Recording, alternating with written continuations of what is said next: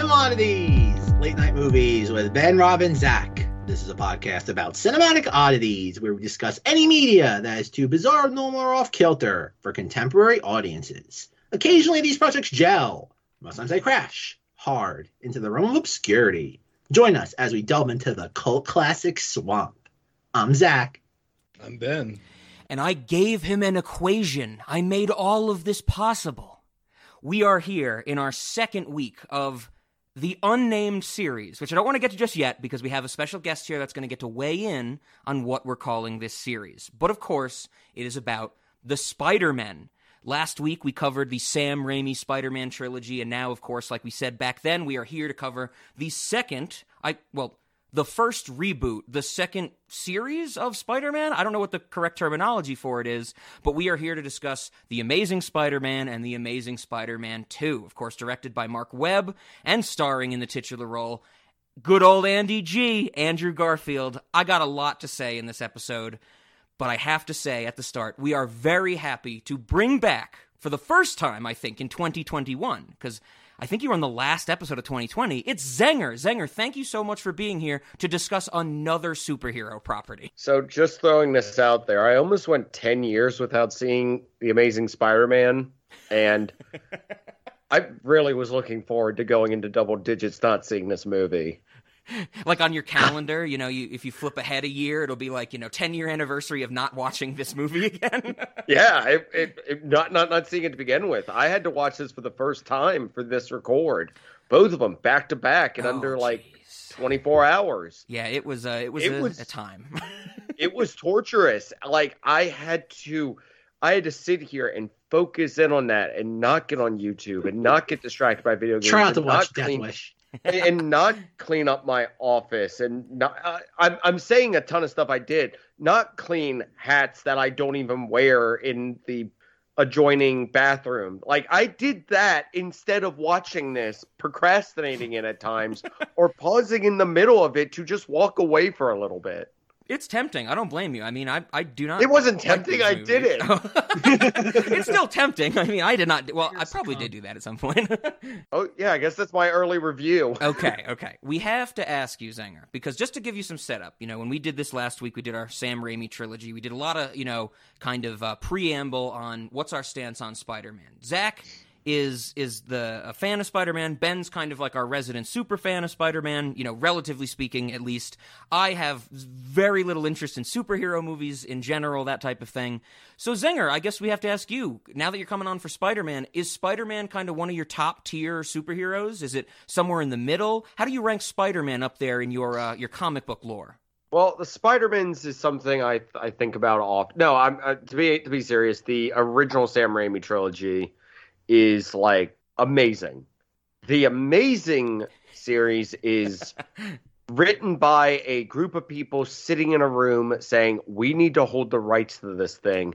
Let's come up with a story. I am not saying there was a writer in the room that did that. There was a group of people that threw ideas out there and somehow they turned into a movie.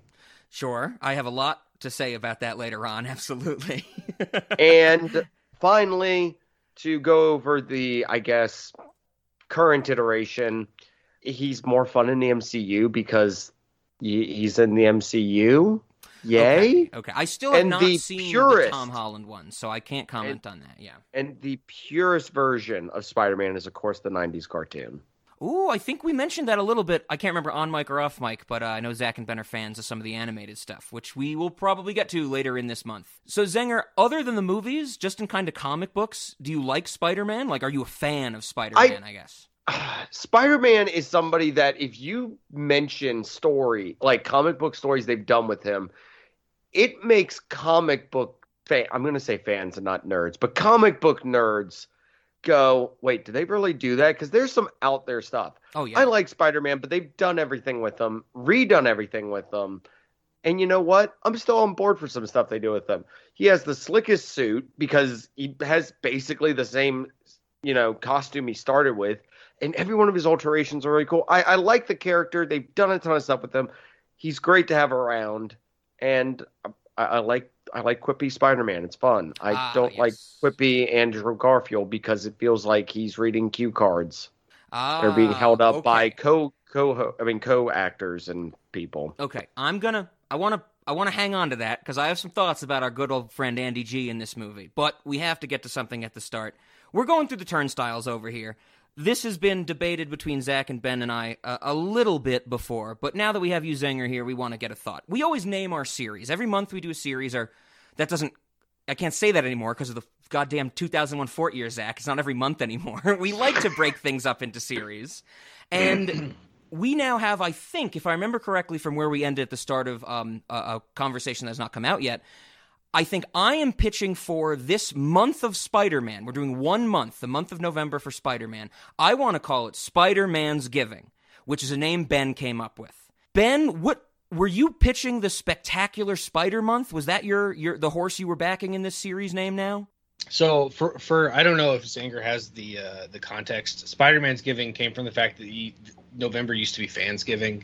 So that was, I know Rob has a soft spot in his heart for Fansgiving, so Spider-Man's Giving was something I created knowing he would like it. I have 2 different names that I want. One of them is just really stupid, but I'm going to say it anyway. Oh, yes. Which is... I love it. It's just called Spider-Man, he's like a spider, but he's a man.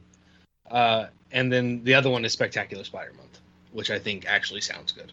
And which one were you backing, Zach? Did you have a horse that you were throwing your chips into? I love how this is positioned and framed every single time. Yes. So, I'm the butt of the joke. Again, Rob, I want everybody's aware of this. It's not over my head.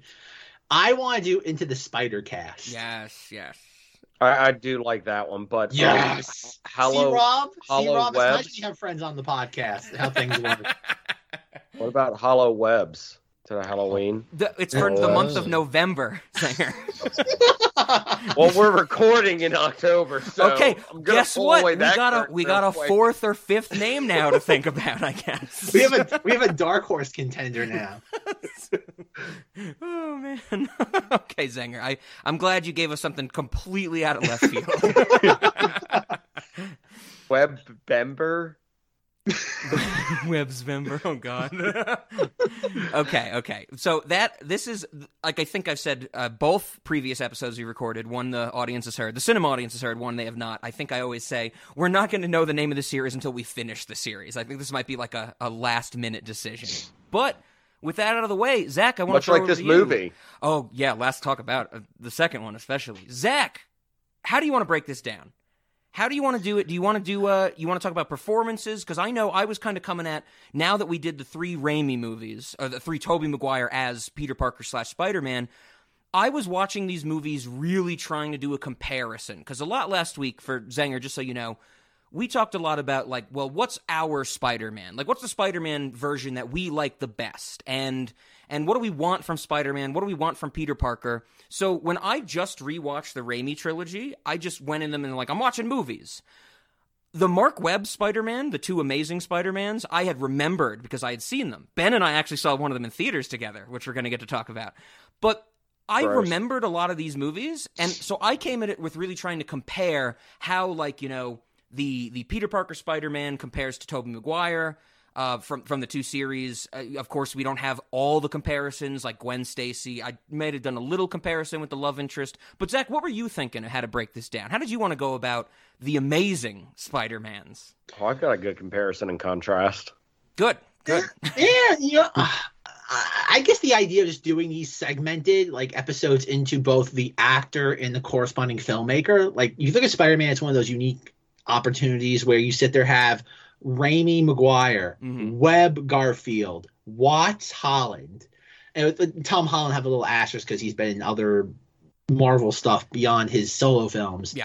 No, I really don't have a way to tackle this. Okay. Again, these movies are kind of just like Zenger kind of went right for it.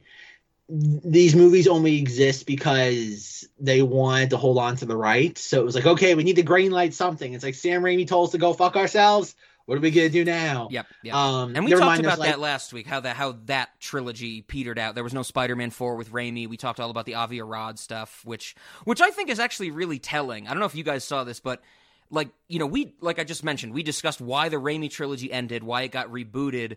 I think it's really telling that when they announced the Lizard for the Amazing Spider-Man, as the villain, of course, Avi Arad was like, "This is my favorite villain. I've always wanted this in the film." And I'm like, yeah, we know, Avi Arad, you're a strong hand type of guy. you get done what you want to get done, and you push directors out if they don't want to put the lizard in your movie.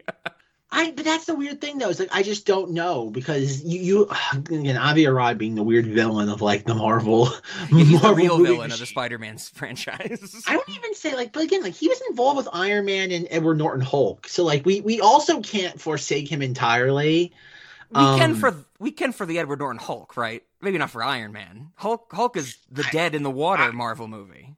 I would forsake, oh god, for Iron Man. Like you look at that first Iron Man, like that movie feels so antiquated. Like it's like I want a Whopper, and like 5 minutes later he's like eating a Burger King like wrapper. He's just like literally ingesting it whole.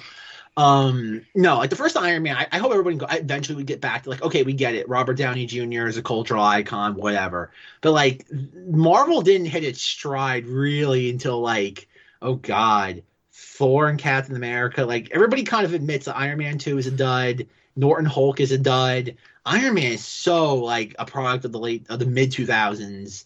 Iron Man 3 is the worst movie. I know. Trevor Slattery, Zanger. Did you see Shang-Chi yet? And how many rings, Rob? Somewhere between 9 and 11, I've been told.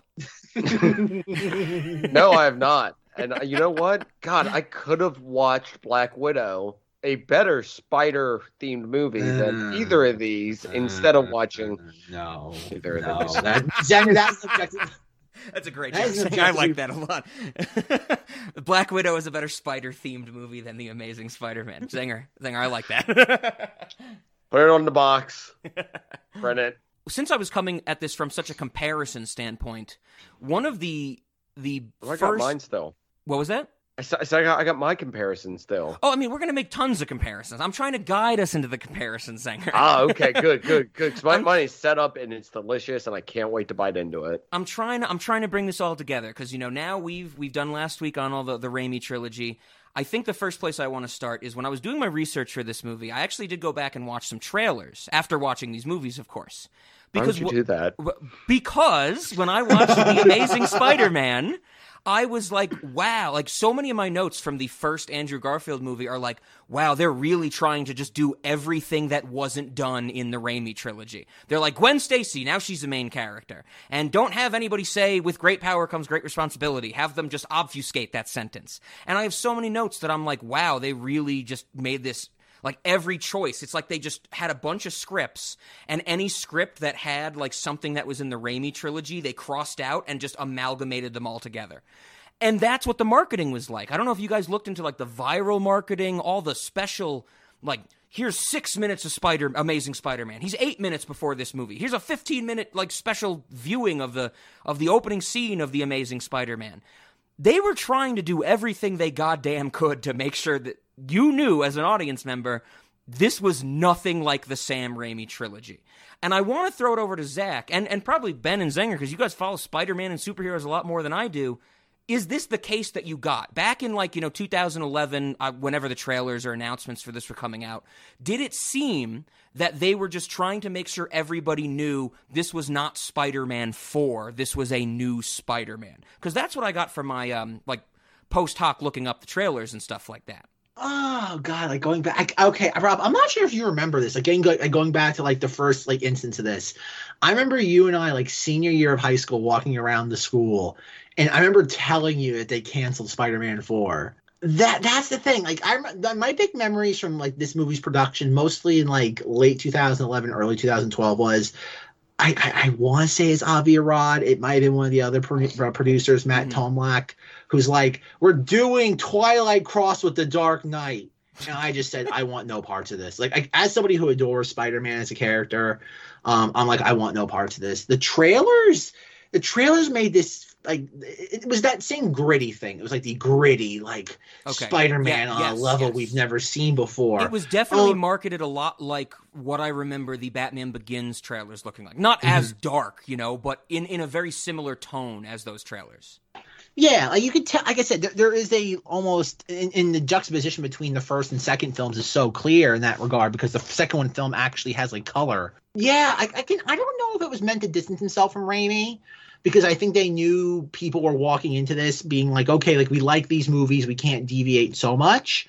Rewatching The Amazing Spider-Man for the first time probably since like 2014, it felt like there were parallels there. Like, 'cause again, like that was one of the biggest criticisms for this film that was released. The fact that it did so much retreading of what Raimi Spider-Man did 10 years earlier. Well, here's the thing. I read that exact same criticism, but I don't see that. I see this movie as both separate and different from the Raimi trilogy. When I was reading criticism about how they retreaded certain topics, I'm like, yeah, because they told Spider-Man's origin story.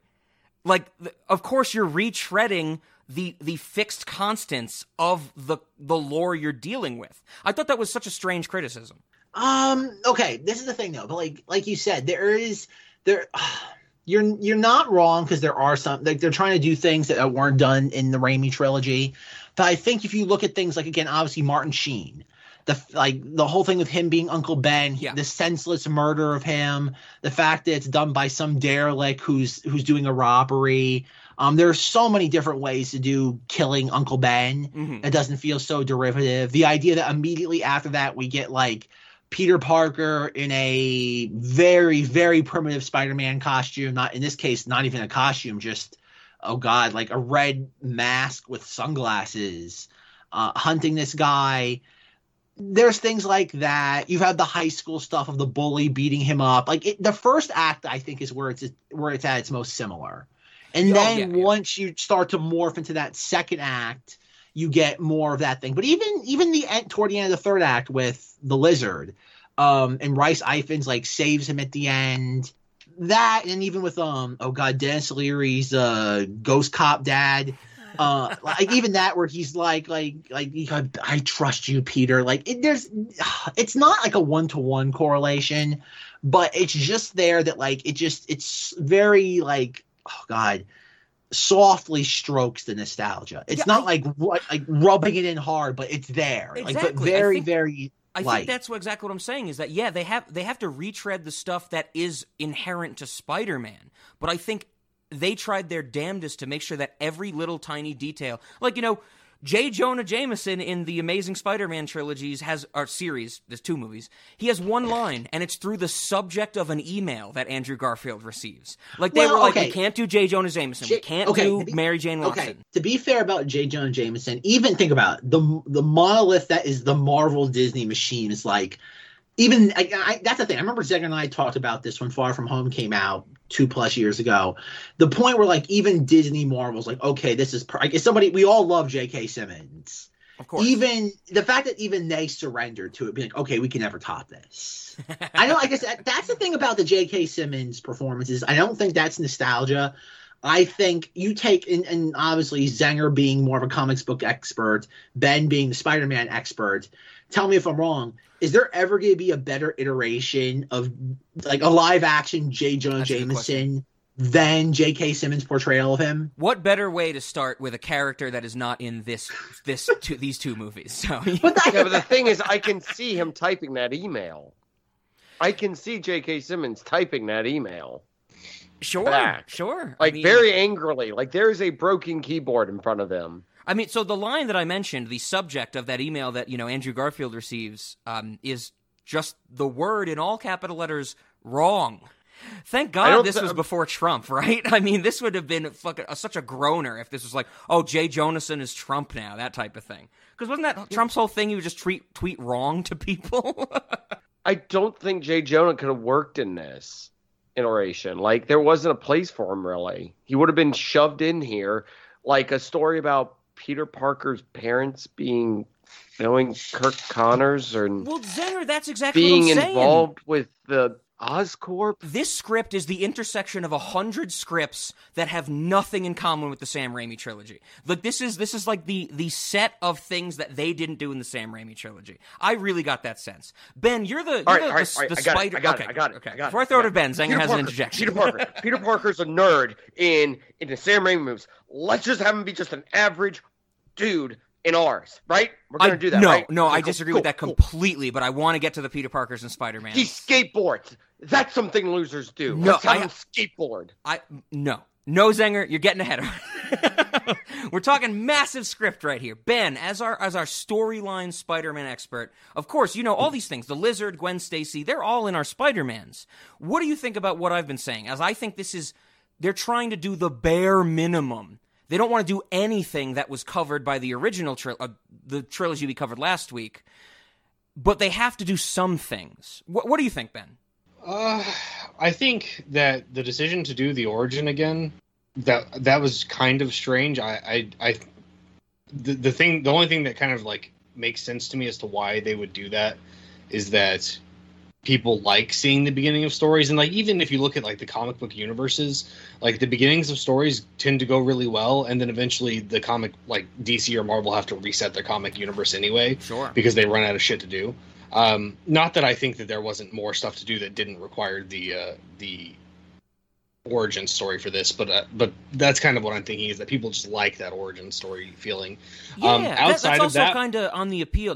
Sorry to cut you off, just to respond to that. The appeal of, isn't that kind of why a lot of people go watch superhero movies? They want to see the regular dude be down and out, turn into some hero. Like, isn't that the catharsis of a superhero origin story? So yeah, I get what you're saying for sure. Outside of that, I probably do kind of agree with you. I mean, they definitely didn't do things the way that Raimi did. And then, I don't know, you said you wanted to wait on this, Zanger was jumping the gun or something, but like with regards to how Peter Parker was written in these movies, like he's very different than the Peter Parker in the Raimi movies. Yes. And oh yeah, the Raimi movies, they got Peter Parker pretty okay. The web movies, like that Peter Parker is not my Peter Parker. Okay. Like okay. he's not a nerdy outcast loser, or I mean loser maybe isn't even the right word, but like somebody who was like generally disliked or not thought of. Instead, he's this guy who is going to interfere with bullying. Like he's already a hero. He just then gets superpowers.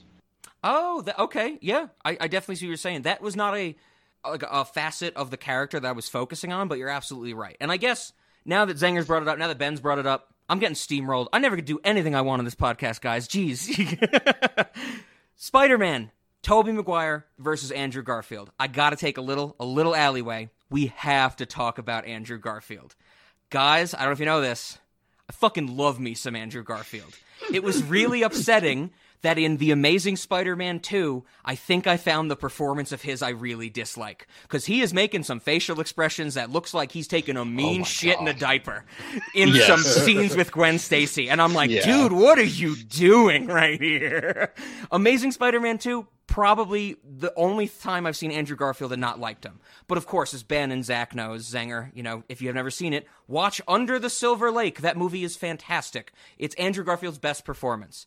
I first saw him as Eduardo Saverin in The Social Network, which is, as I've said on this podcast, a movie that has no right to be as good as it actually is. And then even recently, I saw Mainstream, I think the Gia Coppola movie. That movie is not good. That movie has nothing to say, but he is amazing in it. I haven't seen, like, Silence, the Scorsese movie. I haven't seen Breathe, which I think is another Mark Webb movie. No, that's an Andy Serkis movie. So I'm not, like, complete on my Andrew Garfield, but I love me some Andrew Garfield. And this is where I want to connect that fact to what I said last week. I don't really have a Spider-Man. That's the thing with me being so, you know, uninterested in the modern comic book movies and lore. I don't really have a version that I latch on to. I think by default, that makes me say I like Andrew Garfield the best, as I haven't seen Tom Holland yet, of course, but I like him the best as both Peter Parker and Spider-Man. And I know last week, when we talked about Tobey Maguire as Peter Parker, so just as Peter Parker, he is acting Peter Parker with such a sense of timid anxiousness. Like he's struggling to get words out to form a sentence to Mary Jane when he's Peter Parker, or to Harry, or to anybody like that. He's very timid and he's very anxious. I think Andrew Garfield still keeps the anxiousness, but he's a more excited anxiousness version of Peter Parker. He's stumbling over his words. He doesn't know how to get a full sentence out. Like he can speak, but it's not coherent. And I thought that decision was a great comparison of just like, oh, let's take the anxiousness of a nerdy teenager and just make them a little more goofy rather than reserved. I really liked that. I would prefer my Peter Parker to stumble and seem like a weirdo rather than just be like, yeah, if you talk to me, I can give you 3 or 4 words in a sentence. You know what I mean? So I think I like Andrew Garfield in Peter Parker's performance a lot better. This is separate from the quippiness, which I know Zenger wants to talk about. But I think Andrew Garfield does a great job as a nerdy teenager, for sure. I think your definition of nerdy is a little skewed because he is the average teenager for me. Average, run-of-the-mill teenager that I guess is smart. It's implied that he is. Okay, I never we have see to talk him about be we smart. talked about his intelligence last week, which makes a bigger impact in this episode. But Ben, I wanted to know what you think about that because you had some issues with Tobey Maguire's Peter Parker last week, if I remember correctly. Some of that timidity, I think I'm mentioning. Yeah, so I think there are some arenas or some areas where the Andrew Garfield Peter Parker is better than the Tobey Maguire Peter Parker. Blasphemy. My main problem with the Andrew Garfield Peter Parker is that he's not actually nerdy enough, and he is. I don't know, the thing with him like interrupting Flash and being like really bold, like that's not something I expect from Peter Parker either. Okay. So that like it's almost as if like if you took and combined the Andrew Garfield and the Tobey Maguire Peter Parkers, like you could get a good Peter Parker out of both of their performances. Almost Tom Holland. I like that. Yeah, I like that. Yeah. but neither one of them by themselves is good. But to say that I enjoy Andrew Garfield as an actor as well, so I might be a little biased here also. But I definitely like his performance better than Tobey Maguire, who looks like he's going to cry most of the time. Okay. So you prefer the Tobey Maguire ugly? I think what did James? I know we said it last week. But James Franco called him like a frog face or something like that. So you prefer Tobey Maguire's like crying frog face to the I'm shitting my pants Andrew Garfield frog face? No, the opposite. Opposite. Other way around. Okay, gotcha. Other way around. Okay.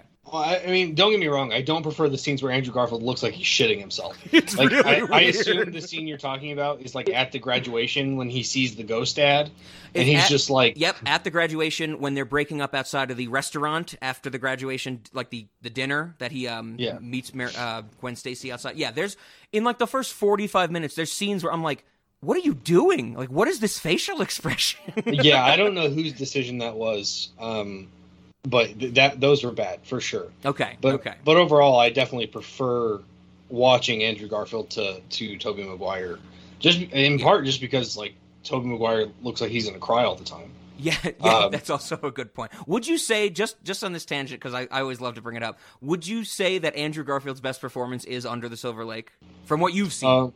His best like what is it? Not voice acting performance? Yeah. Probably. Not voice act. Yeah, absolutely. His live action. Yeah. For live anybody action, who has not seen Under the Silver Lake, I recommend you watch it. I don't know what timestamp it is, but there is a scene where Andrew Garfield is trying to like sneak up on this group of 3 women, and he does so by getting in a pool and holding a beach ball in front of his face. And it is one of the most amazing things I've ever seen. Andrew Garfield pulls it off where you're like, I get it. This dude is such an idiot that he thinks he can hide in water with a beach ball in front of him. And his hands are visible on the beach ball. It's great. It's great. Now, I want to use this as a transition, Andrew Garfield, to you, Zach. I think I remember, Zach, I wanted to pick your brain. The only other time than prior to this recording I saw The Amazing Spider-Man was because you lent probably the Blu-ray. If I said you lent me a DVD of it, you might have gotten mad at me. I'm sorry, Zach. Whatever you lent me, I watched it with my dad. It might have been a DVD. Now I think about it. Would your parents have had like a Blu-ray player in 2013? It would have been in my PlayStation 3, which I think could play Blu-rays, right? Maybe. Okay. Yeah. So maybe you did. Yeah. But I didn't know. When I wrote my notes, I wrote DVD, and immediately I was like, Zach's gonna get mad at me if I say DVD. It might have been because, like, in my set there was a DVD included. So like, it's possible. But that was the first time I saw this movie. I think when I was out in college and going different places, Zach was like, "Did you see Spider-Man?" And I'm like, "No," and he's like, "Well, check it out." And I remember telling you, Zach, I'm like, "This was fine." This was back in 2012, somewhere after that, of course. 13, yep. I wouldn't have been as negative as I am now on the popcorn culture of Marvel Cinematic Universe or Marvel movies in general, superheroes in general. I remember saying to you, Zach, I was like, yeah, I kind of like this. I kind of liked Andrew Garfield. This was fun. And Zach was mad at me. Is that the case? I remember you being like, no, Rob, this is not Peter Parker. This is not Spider-Man. I remember that happening. Am I misconstruing this, or are you against this Andrew Garfield performance? This is okay. To go back to 2013 when we did that, Like I said, when this came out in 2012, I was not that I was like against it. Like I just like didn't care. It was like everything that they were doing in the marketing, like you said, like it was like they're trying to turn me off. As somebody who loved those Raimi films, this like was hashtag not my Peter Parker. Okay. This was not my Spider-Man. Yeah. And I was like, I can still remember like buying the 3D Steelbook Blu-ray in like November of 2012. This was again when I was in college. Like I was the typical broke college student, and I took like, oh God, a ridiculous amount of money, and I bought it at Best Buy that morning because it was a cool case. And I'm glad I did, because like even like opening it up to rewatch it for this recording, it was like, yeah, it's a cool case. Like it looks cool. At the time, I think I was against it in the sense of like this wasn't, again, I loved Raimi, I loved Tobey Maguire. For this recording, I'm like, at this point, I don't think there is a Spider-Man that is my Spider-Man, just because there's so many iterations of the character I've been exposed to now. Sure. Like again, I don't think I have a favorite anything when it comes to Spider-Man. I think the only thing I definitively love about anything Spider-Man is just I like the costume. I think we've mentioned that how many times now between this episode and last one. The costume is just iconic. All the like thousands of iterations there are of it now between like movies, comics, video games. Even within like, franchise, I'm sure you guys noticed the suit from Amazing Spider-Man 1 to Amazing Spider-Man 2 is slightly different. No. It is incredibly different because the Amazing Spider-Man 2 is I know trying the to face was emulate different. the I didn't Raimi notice one. anything in the body. That's why I said slightly. It's trying to emulate the Raimi one. And that was a big thing. Like in the lead up to like Amazing Spider-Man 2, that was like one of the biggest talking points, like in the fan community. This is back when Twitter was still fun, before it became like a cesspool against Donald Trump. It was like, oh, like wow, they are really, really like trying to like emulate like the Raimi thing. 'Cause the second film is just more Raimi than anything else. It's a poor man's version of that, but we'll get to that in due time. Yeah.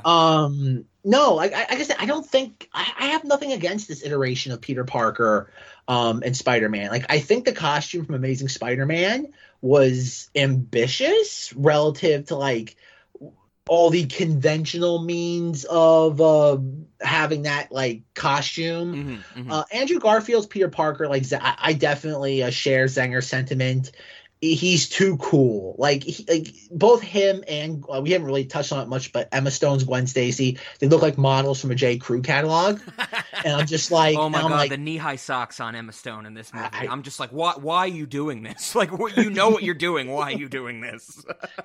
They're just, and I get it. They're going for a Twilight vibe. They wanted that. You could Kristen Stewart, Robert Pattinson vibe, and they got it. Like they got actors that were compelling in that specific instance.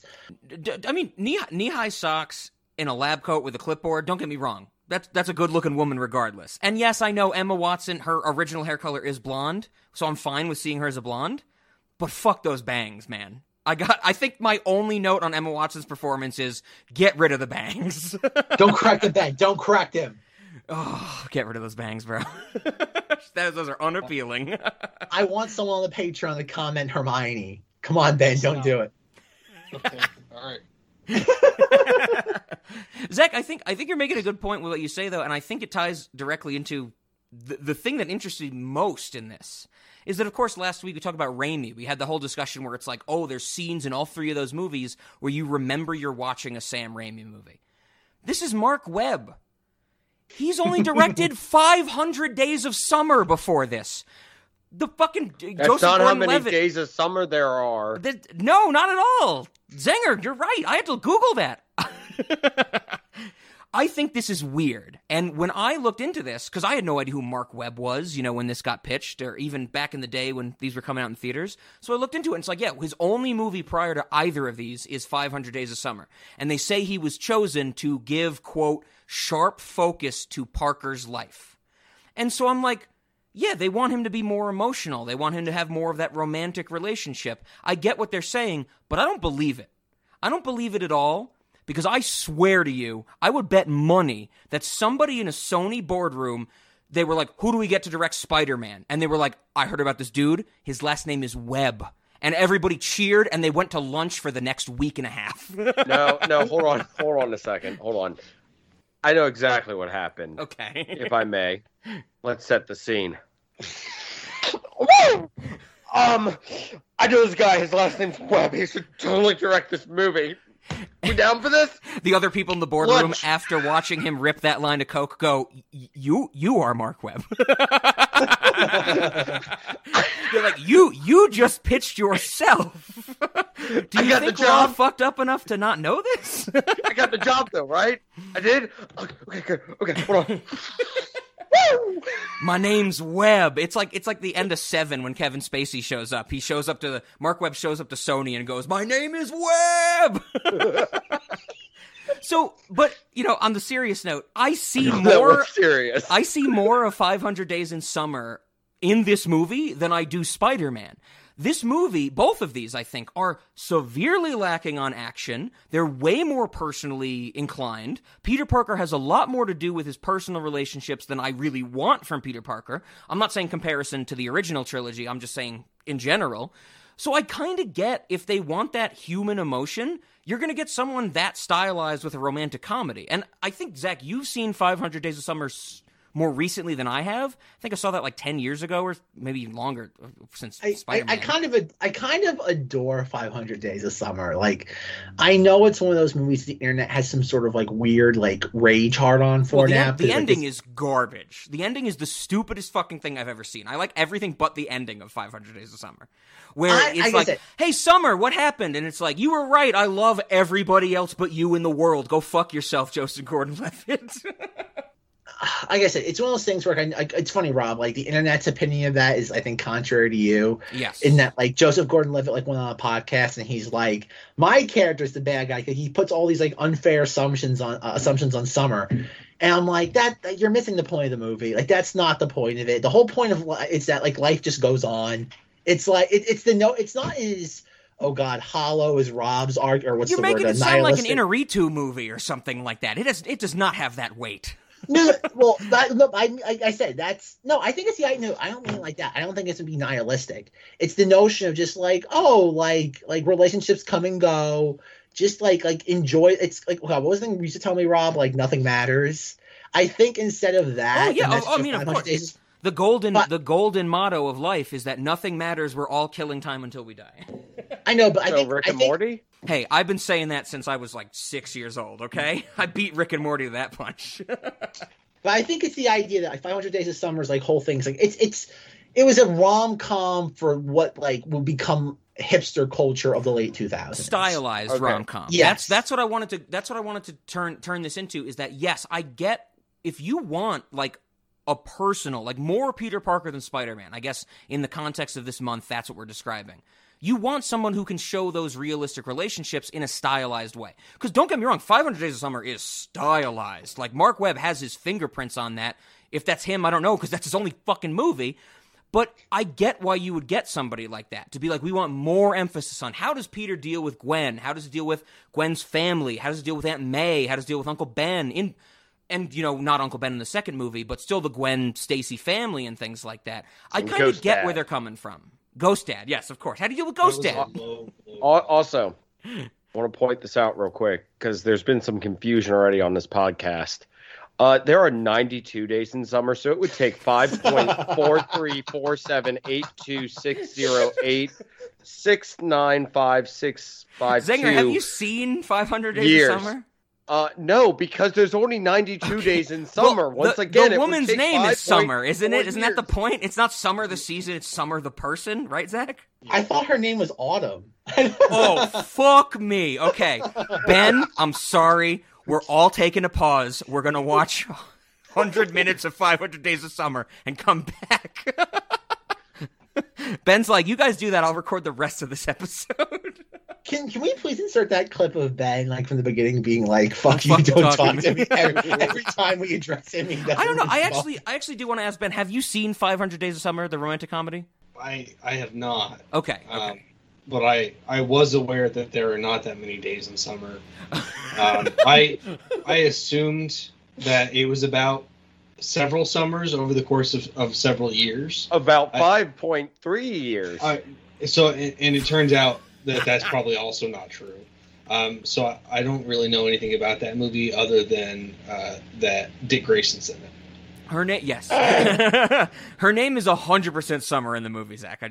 Unless the internet as I've changed Yeah, the it's internet about after a stopping relationship time. where he remember spends the ending, 500 days Rob? with someone, right? I what don't it's about. remember the ending. Where he meet. Okay, Rob. This is where you. I'm so surprised. This is the part you said like the ending is garbage. Is where like he has the whole thing. He's like going to the job interview for like being an architect, and he's like talking to the woman in the lobby. Oh, And then like he gets See, up and okay. like the narrator starts and it's like, well then Tom thought, and he's like, hi, I'm whatever his you're name right. is. You're right. I And thought he's the like, movie and she's ended. like, hi, I'm Autumn, and it cuts to Yes, like yes. one day of autumn. Oh, I can imagine you literally just like taking your shoe off and just throwing it at the screen. I know, no. You're right. Now that you mention that, I do remember that. I was confusing the last scene with this. I think the scene prior to that, when he runs into Summer on the park bench, and Summer is like, "You were right. I never loved you. When I met the person I loved, I knew I was going to love them. You are just universally bad for me." And Joseph Gordon-Levitt like, well, fuck me, I guess. It's very depressing. I thought that was the last scene, but you're right. He does meet Autumn, which is. Now that I remember that shit's pretentious as fuck, bro. It is. But I kind of like that movie. Oh, God. You know who likes 500 Days of Summer? Just real quick. LaShawn likes 500 Days of Summer. If we ever do a 500 Days of Summer episode, we'll get him on here. I do want to point this out now. If it was 500 days of a relationship with a girl named Summer, that would translate to about 1.36 worth of years. I am pretty sure it's 500 days since meeting somebody named Summer. Well, I then think that would that's have what been it is. 1 year, 0.36, assuming it's not a leap year. I don't know how I became the one defending a title. The title's stupid, I agree with you, but it does make sense in the narrative, I swear. All I'm saying is there may or may not be a whiteboard behind me with a ton of math written on it now. I don't call this math. It is arithmetic at best. So are we Ben, talking yes. meteorological summer or calendar summer? Because there's a difference.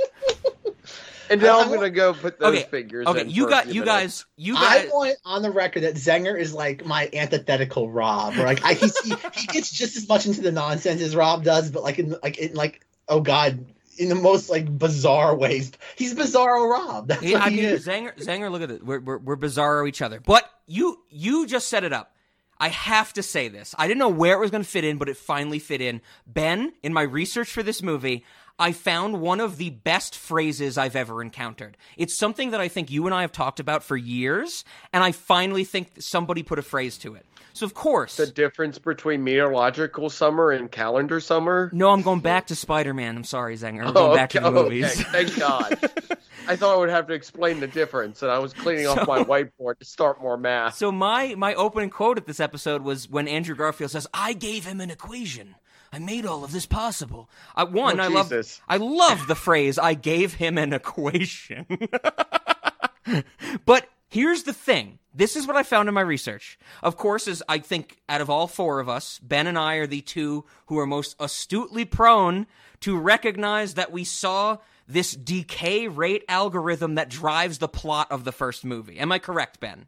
That we saw it? Yeah. Remember Peter Parker writes it on a piece of paper, shows Dr. Connors. We see it's like a product over a sum with some fractions and stuff like that. Yeah. Okay. Yeah. So this is the thing that I found, which fucking blew my mind. This decay rate algorithm, as it's shown in the movie, because they're trying to figure out, well, how unstable is the body after you inject it with these certain weird radioactive Oscorp things. This is inspired by the real-life Gompertz Makeham Law of Mortality, which I probably saw in a Wikipedia page somewhere. But I went on further, Ben, and I found that one of their scientific consultants on the film, Dr. James Kakalios, he gave them a variant, this is a quote, a variant of the Gompertz equation multiplied with some mathematical glitter to give it a complex look. Ben, this is the phrase. We've fucking talked about all these movies, all these different things, TV shows, whatever. They put nonsense math stuff on the board, and we're like, that's stupid. Like, that doesn't make any sense. Fuck, the last time we did it was in Nightmare Before Christmas, when, Jack divided 365 by a Christmas hat, Right. But I have never heard this phrase before. He called it mathematical glitter. Ben, I think I fell in love with that phrase the moment I read it. Mathematical glitter is not a good thing. I think Zach and Ben know I call glitter the herpes of the art world because it will never leave your skin. Mathematical glitter's True great. statement. Ben, what do you think? Mathematical glitter. Do you love that phrase as much as I do? Yeah, I mean, I think my feelings about it are like exactly the same as yours. It is incredibly accurate in that it is the Herbies of the math world. Yes. And, you are blowing up the screen with useless, nonsensical information in the hope that someone doesn't know what a sigma is. Yeah, that's upsetting. Mathematical glitter. I fucking love that phrase. Well, I'm done. What do you guys think? No, I'm done. So, is there anything else you guys want to say about the Peter Parker version of Andrew Garfield? I think that's where we left off. Like, we haven't gotten to Spider-Man yet. Peter Parker, though. Any thoughts? He's okay. I find him like, and like I said, this is not Andrew Garfield. This is more of how the film positions him. He's a voyeur, like in kind of an icky voyeur at that. Like, okay. He has like, okay, tell me if I'm wrong, but in both the first film, but it's also there in the second film. He just likes watching Gwen Stacy from a distance. Like, that's his thing. Well, Maybe she's into that. Clearly, because like Uncle Ben tells her, and she's not put off by it after that. She actually is like, really? so I think you're getting at something that's going to blend us into Spider-Man. But you're right. As Peter Parker, he has the eyes for Gwen Stacy, for sure. It's only when he's Spider-Man that he follows her in the second movie, right? Is that the first or the second? That's both. Maybe? I don't know. It's the second All the above. All the above, yes. So where he says that he's been like following her around. Yeah, there's the whole scene where she's like, I love this restaurant, we should go there. And he's like, yeah, I know you go there every week. And she's like, how the fuck did you know that? I know you're Spider-Man, but how the fuck did you know that? Hold on a second. Did the same person who wrote this character also write that kid in Jurassic World that just stares at girls? Zenger, I'm vetoing this immediately. There's no dinosaur talk on this episode. No, I'm saying because it's the same pickup style. You mentioned a dinosaur. We're done. Pick a different movie. Frame it a different way. We're not doing dinosaurs. I know that for sure. We got lizards. That's close enough for dinosaurs. Okay, Zanger? Hey, they say dinosaur in the movie. I can technically use it once. I have a special thing on my TV that whenever anybody says the word dinosaur, it bleeps it out. So I did not pick that up. Just saying. Awesome. Perfect. No, I was about to say, I mean, he has the stare of a Ted Bundy. He just really just That's picks a better somebody out reference of for a us. crowd and just looks at him. Oh, I mean, 1,000-yard stare. I know what you're saying, but okay, I'm glad you bring this up because this was something I was really interested in reading about Andrew Garfield taking this role in the first movie and kind of the start of the second movie. The reason that this franchise or this series does not continue has a lot to do with Andrew Garfield, which I want to talk about because it's one of my favorite things, how angry he was at Sony. But before all that and how anger much happened, he hated Mondays.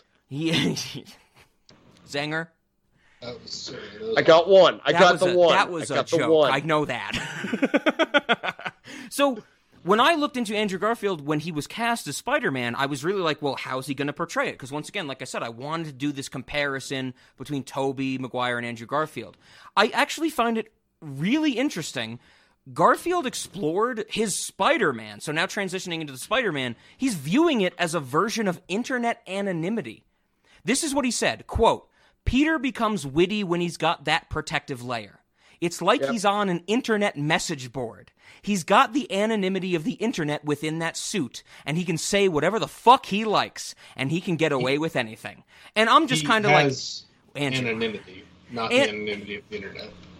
So, just saying. Here's my follow-up, Ben. Just on that quote, you're right. It's Spider-Man. It's not the anonymity of the internet. It's not the, I can put a VPN on. A mask is a very different thing from a VPN. I have to say that in that first Amazing Spider-Man movie, we see Spider-Man dodge like 6 bullets at point-blank range. If that's not internet anonymity, I don't know what the fuck is. Like, that is Andrew Garfield avoiding cancellation, if I've ever seen it, when I put those two together. This is something I wanted to ask as we transition to Spider-Man. Ben, can fucking Spider-Man do, like, Matrix bullet time? Can Spider-Man dodge 5 or 6 bullets from a cop fired at him at point-blank range? Is this a thing? It did seem a little extreme, but I mean, he has the reflexes to dodge where the person's going to be shooting at. which is the only way to actually dodge bullets because bullets move too fast. So it's possible that he could, move out of the way of where the person's going to shoot. But no, he's not fast enough to dodge bullets at that range. Okay. This blew me away when this happened in the Amazing Spider-Man. I was like, holy shit. I was like, Spider-Man can do that? I was like, Spider-Man is Neo? Okay, so now here's the next big thing. I think Andrew Garfield in this movie blends Peter Parker and Spider-Man more than the Raimi trilogy. I feel like the Raimi trilogy tries really, really hard to keep them as separate, like you would expect in like a Batman versus Bruce Wayne, like we have a Spider-Man versus Peter Parker. I think we talked about that a little bit. The third movie of Raimi's trilogy changes that, and we have Venom coming in, and Peter Parker's getting much more confident, that type of stuff. I feel like this movie, once Andrew Garfield is Spider-Man, they start to blend together completely. And maybe that's what you guys were getting at, where he's not really a nerd. He's this kind of, just regular high school kid. I see him as a nerd before he becomes Spider-Man. When he does become Spider-Man, the two personas blend together, and that's almost like the essence of this movie, where Tobey Maguire kept Peter Parker and Spider-Man separate for the most part. Of course, they blend together narratively. But in this movie, it really seemed to be like, once Andrew Garfield realizes his powers, he's just like, we'll throw these all together. And I think that's best exemplified, of course, by him at the 70-minute mark, like very early on in the first movie. He says to Gwen Stacy, "Yeah, I'm Spider-Man, don't you want to fuck?" I don't know. What do you? I want to get Ben's opinion on that, of course, because that's like a really blended opinion. I think Spider-Man and Peter Parker are blended. Zach's making me laugh. Blended more in this movie than the Raimi trilogy. You know what I mean? I definitely agree that they are blended more, but I disagree that it happens after he becomes Spider-Man. And my main point of evidence for this is that first interaction where he stops Flash from bullying. Gordon. Yeah, the already a hero thing that you were mentioning. Someone was mentioning earlier. Yeah, absolutely. Yeah. Absolutely. Okay. That's fair. And I kind of get your guys' criticism now saying that, maybe it would have been better if we had a really, really nerdy high school kid who becomes this hero. He's not already like goodwill of heart type of thing, right? Right. And that's what Spider-Man has always been. And that's my main problem with this movie. Like the character, when he's portraying Spider-Man, like his quippiness, maybe Zanger might be on something with the fact that the lines aren't delivered the best, but we can at least say that he's actually quippy, whereas the Sam Raimi Spider-Man is not. So he's at least trying to be that character. But here's my thing. This is where now that you've weighed in on this, I don't think Spider-Man is reading off of cue cards. I kind of loved the quippiness of Spider-Man. I also did. So because it's so clunky sometimes. Like, I love that in the first movie, he's learning how to be quippy, almost. You know what I mean? Yeah. But the bit with the knives, like, that was... So much. Yeah. I'm talking about the first movie. Second movie's a fucking wash, which might be its own part of this discussion, because the second movie's a fucking nightmare, especially with those facial expressions. But that first movie, that scene when he's, like, trying to find Uncle Ben's killer, and he's doing the whole quippy thing, I love the scene when the cops show up, and he expects the cops to be on his side, and has to run when he realizes, oh shit, no, I'm just another lunatic in a mask, that type of thing. Right. That's all good fun, yeah. But the one thing I have to say where it's like, he's not really Spider-Man, is that the whole origin story with Uncle Ben and him deciding he needed to do good because he, didn't do it that one time, like, that's not why he becomes Spider-Man in this movie. Like, he's already that guy who wants to do good, and then he decides to try to get vengeance for Uncle Ben, which Uncle Ben already told him not to get vengeance. Yep. Like, I feel like he's not Spider-Man in the motivational sense. Sure.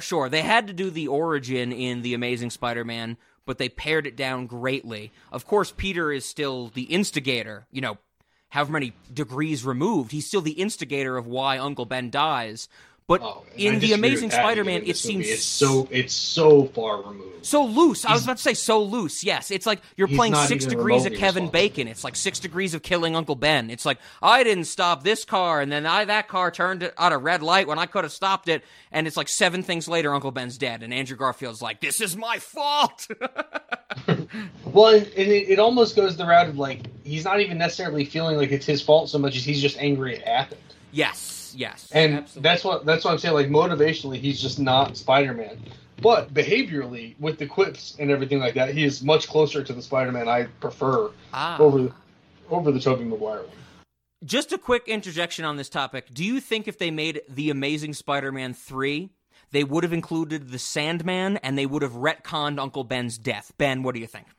Do you think they would have redone the Raimi 3 aspect of that? If they had retconned it in a way to make him more responsible, I might have been on board with it. But they don't need a third movie to destroy the origin because they destroyed the origin in the first movie. Fair. That's a fair point.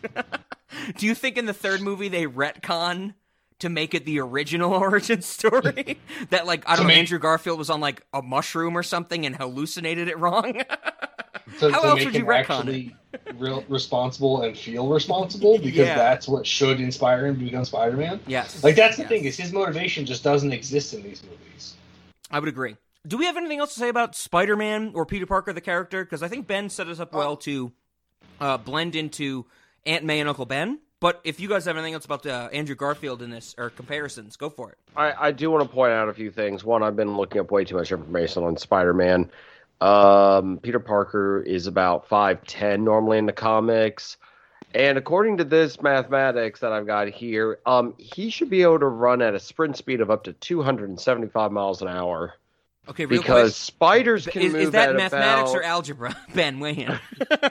It's arithmetic. It's arithmetic. Sorry, I fucked it up. So I don't know what that has to do with anything, but no, I was just like, can he dodge bullets? And according to this, his reflexes are 5 times faster than a human's without taking into account his spider sense, which I'm like, okay, so I guess that makes it even faster then. But I guess 5 just times is not enough. I mean, if you watch the Matrix 15 movie... 15 times faster. I think 15 is not... I think when Matrix goes into bullet time, for Neo to dodge a bullet, you're looking at like 1/60th of the time or something like that. Yeah, no, there's no way. Bullets travel way too Well, according to this, it says he frequently is able to dodge automatic gunfire from multiple sources, provided some distance between him and the source, though. So, I guess it's Spider-Man can basically dodge a bullet from 100 miles away. You're not dodging bullets when the people miss. Like... True. No, so Spider-Man, as I've always seen it as, Peter Parker is a nerd. Yeah. He's a very quippy nerd that, when able to hide behind a mask... Is he quippy as Peter Parker, or is he quippy only as Spider-Man? That's my question for you. He's quippy as Peter Parker, but Peter Parker isn't going to say that stuff. Spider-Man, however, has the confidence to actually say that stuff. So doesn't that make perfect sense about the internet anonymity thing that Andrew Garfield was going for that I was saying earlier? Like, when he has the mask on, he feels protected? Yeah. I think that's a good take. It is a good... That's because that's the thing. If you have Parker's not going to say that stuff out loud. Spider-Man will say anything because that's what he does. And I think it's been pointed out that he does that to cope with, like it's his way of coping with, like, high-intensity situations or something. It's burning nervous energy. Yeah, Okay. Yeah. So that's something they did a good job in both movies of, for the most part, of when he's Spider-Man, he's got quips, he's witty, he makes comments about everybody. When he's Peter Parker, he's quiet and in the corner or skateboarding all over the place and dunking on people. Except whenever he's confronting Flash. And dunking on people and, doing all these other extreme things like using a camera. Right. So I guess, I know, Ben, you were mentioning Aunt May and Uncle Ben, and I want to transition to that. But another thing I've thought of, this movie treats the powers very differently than the Sam Raimi trilogy. To go back to what I was saying earlier, how they didn't want to just repeat the things from the Tobey Maguire 3 movies. So I thought it was very interesting that if you guys remember, all 3 of you, I don't know, Zanger, the last time you watched the Raimi movies, but when Peter... every alternating weekend. Oh, that's rough, dude. How do you do that? Very carefully. So... in the original Raimi Spider-Man, when Peter Parker first gets his spider sense, there's a big slow-motion scene in the high school hallway where he, like, sees the punch being thrown. He sees someone dropping something. He sees a fly on a locker, It's very visual. I thought it was really interesting that in that first scene when Peter gets his spider sense, it's that in The Amazing Spider-Man, it's when Andrew Garfield is on the subway and he rips off the woman's blouse and like exposes her lingerie and he's fighting the people there. It comes as a sound cue. It doesn't have the visual flair that it did in the original, which is once again, a reason where they were like, we can't do that. The Sam Raimi did it. We need to keep it different. I don't think this is unfair to the audience, because I was trying to put myself in the mindset. If you're watching that scene when Andrew Garfield gets his spider sense, you see him react to something really fast. It's like 5 seconds of what you're watching. But we know as an audience that he's using his spider sense, that he saw that punch or that like wooden block coming or whatever the fuck it is. Do you think it's unfair to trust that the audience knows he has spidey senses? Because the Tobey Maguire the Raimi trilogy, Tobey Maguire seeing everything in the hallway, and we see it as well. Everything's slowed down, and then the final beat is that punch coming to his face. He dodges it in slow motion. He looks at Flash. It's so grandiose in the Raimi trilogy. Is it unfair to the audience to make Spidey's sense so minimal?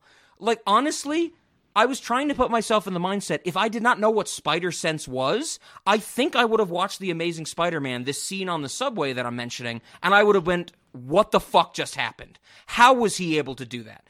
Is it unfair to believe an audience knows what Spidey sense is? That's a big question I have.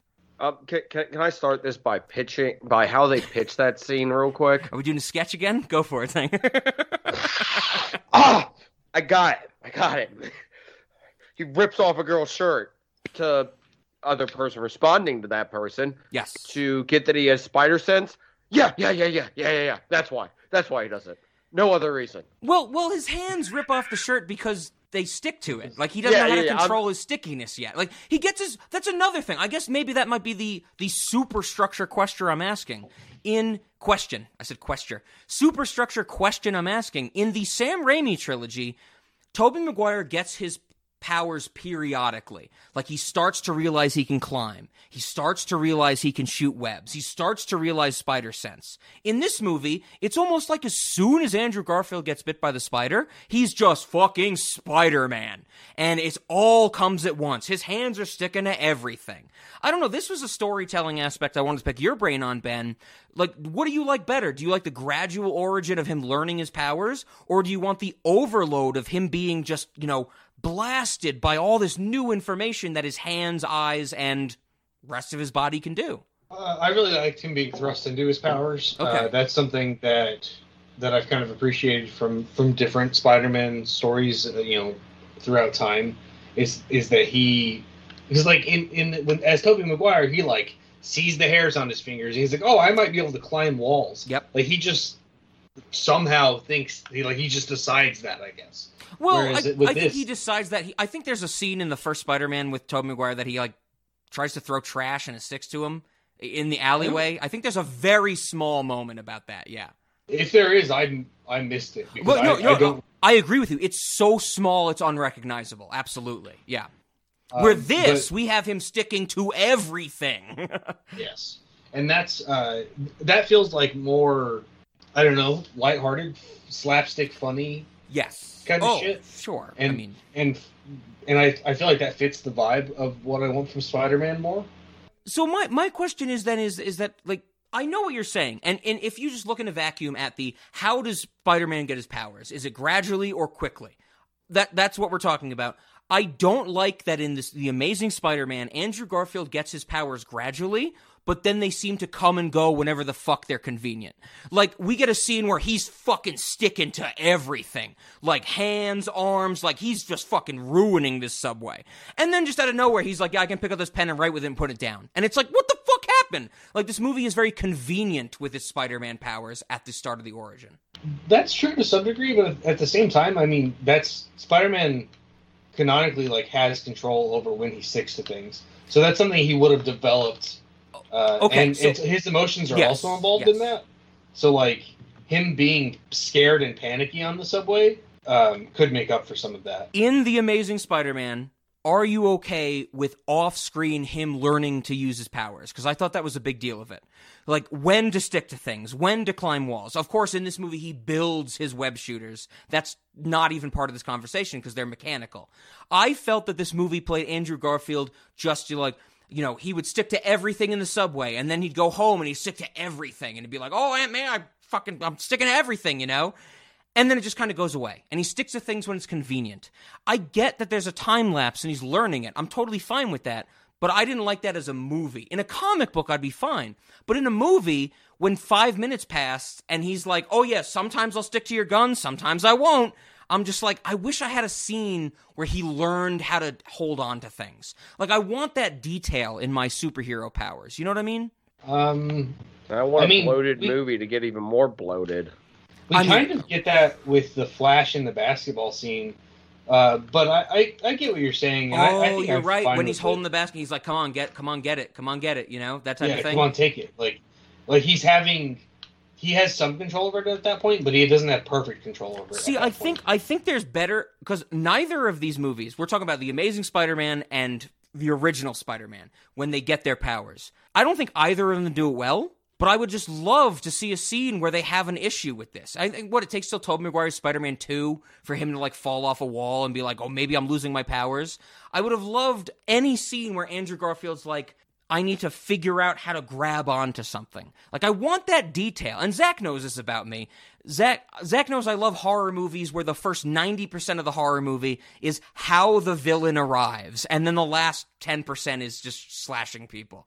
That's what I want from my superhero movie. I want them struggling with their powers. And this seems just like, no, 45 minutes, here we go.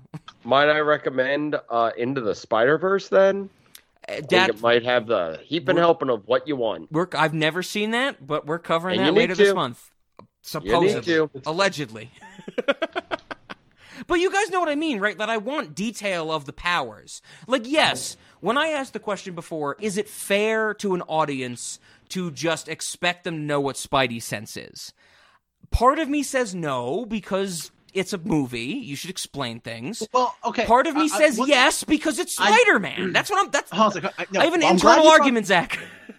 But you brought up an interesting point, and this kind of goes to, and Zenger might have heard of this. Ben, I don't know how tapped in you are to like the contemporary Marvel nonsense. In the Eternals, you have one of the main characters named Icarus, and this has been like a weird like controversy in the fan community where a character in that movie like goes up to this character Icarus and says, "You shoot laser beams out of your eyes just like Superman." And like the internet is mad because it's like, what? We're referencing like almost a 100-year-old character's like an ability only they're known to have. And it's the idea, Rob, is that like you said, like, what is that foundation for knowing the abilities of a superhero character? Yeah, like, exactly. A trait. Because this makes so much more sense in the Batman world, in the Superman world. Because Batman and Superman are polar extremes. Batman has jujitsu or martial arts, or Ben will probably know what he practices better than I do. Superman has everything. So what does Spider-Man have? How does he learn to be Spider-Man? That's what I want to see in my super. I know I've used this example so many times, Zach. I love Pumpkinhead. Because the first 70% of Pumpkinhead is why does Pumpkinhead exist? Like, that's the shit I live for in my origin story. Whoa. I think you're confusing it. I think Pumpkinhead is lore. There's a difference between lore and reading, like, a technical manual. And I think that's the thing. It's kind of like, it reminds me of that line of, oh God, what's his name? What's his name? You're really right about that. Absolutely. I bet if we asked Zenger and Ben, why does Pumpkinhead exist? They'd be like, what the fuck is Pumpkinhead? Where you ask anybody on the random fucking street, you say, Spider-Man, what abilities he got? They're going to go webs, Spidey sense, climbs, you know? That'd be a great Family Feud topic. Like, what abilities is Spider-Man known for? Yeah, no, I know exactly what you're saying. There is an established lore, and that's why I was saying I don't think it's unfair to expect an audience to know what Spidey sense is. Because go for it. Well, but okay, this is the thing though, Rob, is that like Spider-Man now, I would fair to say, and please Zenger and Ben push back if you think this is false, is the most ubiquitous superhero I would say of what, the last 15, 20 years? This and Batman. Okay. Rob, do you feel you need to be explained that Batman's power is he's rich? Do they need to show a vault full of money for you to understand, oh, right, his superpower is... My real answer, Zenger, Whoa. only if Bruce Wayne dives into that vault of gold coins like Scrooge McDuck. Zach, did I steal your joke? I was literally about to say that. Oh, God, is Zach. but- Oh, shit, we've been doing this way too long, Zach. We might need to take a year break or something. Zenger's like, so Rob, you want that scene of him climbing up the giant diving board into like the Olympic swimming pool of gold coins? It's like, come on, Rob. See, Zenger, you can't ask me this question because if you remember, this was years ago, okay. Zenger, but when Zach asked me and Jeremy to, and Inspirator Complex, to record the theme song for Knights of Vader, I sent him a first version, and he said, this is good, but I want it more like the DuckTales theme song. So, Zach and I are on the level with DuckTales. You can't beat us to that punch. But my point still remains. Do you need that reminder in each movie to remind you, oh, right, he's rich? Or is it just one of those things they put in each movie, but then cut it at the last minute? Well, now I feel like you're treating richness as Batman's superpower, and then is it not? No, it is. You're not. It's one of his superpowers, but that is the exact thing you're getting at. If a character has a superpower, whether it be money or whether it be Spidey sense, why does Hollywood feel the need to remind us of that type of thing? That's what I'm asking. Is misguided producers? That's what it is. It's the reason why Amazing Spider-Man is... I don't know if it's misguided. I think it's completion. Like, could you honestly make a goddamn Spider-Man movie and show off his powers and not explain what they are? Homecoming. Can you do that? Homecoming. Spider-Man Homecoming. Okay, I gotta see those. I gotta see those. Even Civil War does it basically. Like, it just assumes like you know all the baggage. Literally, I've seen Civil War. I've not seen all Marvel movies. I've seen Civil War. I remember that scene. Tom Holland goes into his bedroom. Fucking Robert Downey Jr. pops out and goes, "Your Aunt May is hot," and that's the end of that scene. That is literally all that happens in that scene. I swear to you. Exactly. But that's the thing, though, Rob, is it like, okay, as somebody who saw Civil War opening night, all it took was that, like, establishing shot of New York, and it says Queens, and everybody knew everything you needed to know about that iteration of the character, like the fundamentals was there in that. But is this fair as a cultural standpoint? Should we be removing things from our narrative because we expect enough people will understand it? That's my big question. My thing is this: it showed him web swinging and doing that because Robert Downey Jr. after he talked about Hot Aunt May showed like the YouTube video of him saving the people, and it showed him web swinging, using web shooters. This is 100% a deleted scene. I swear to you, Zenger, when Robert Downey Jr. says Aunt May, Robert Downey Jr. spikes the camera and says Marissa Tomei is a fucking fox, and the scene ends. I swear to you, that's what happens. Oh, by the way, Ellie's like, which Spider-Man are you watching? I'm like, not the one with the hot aunt. And she goes, I cannot believe you distinguish them that way. And I'm like, it's the only way to distinguish them anymore. Here's maybe a different... about Sally Field? Can we talk about Zach, you know I got a Sally Field corner. You know I got a Sally Field corner because she's a fucking loser of an actress. She never should have won that Oscar. She's a fucking terrible person. We're going to get to that. But here's my question. Before we recorded, we talked about Dune. Dune, one of the biggest, most important sci-fi novels of human history. Do you think it's okay if they just picked up Dune from the second half? Of course, the Denis Villeneuve Dune came out. It sets up, the Bene Gesserit that has the psychic abilities that, Rose the Hat Bene is Gesserit? training. Bene Gesserit. I said Gesserit. Yeah, Bene Gesserit. Here's the thing. Rob, did you just make a Dr. Sleep reference?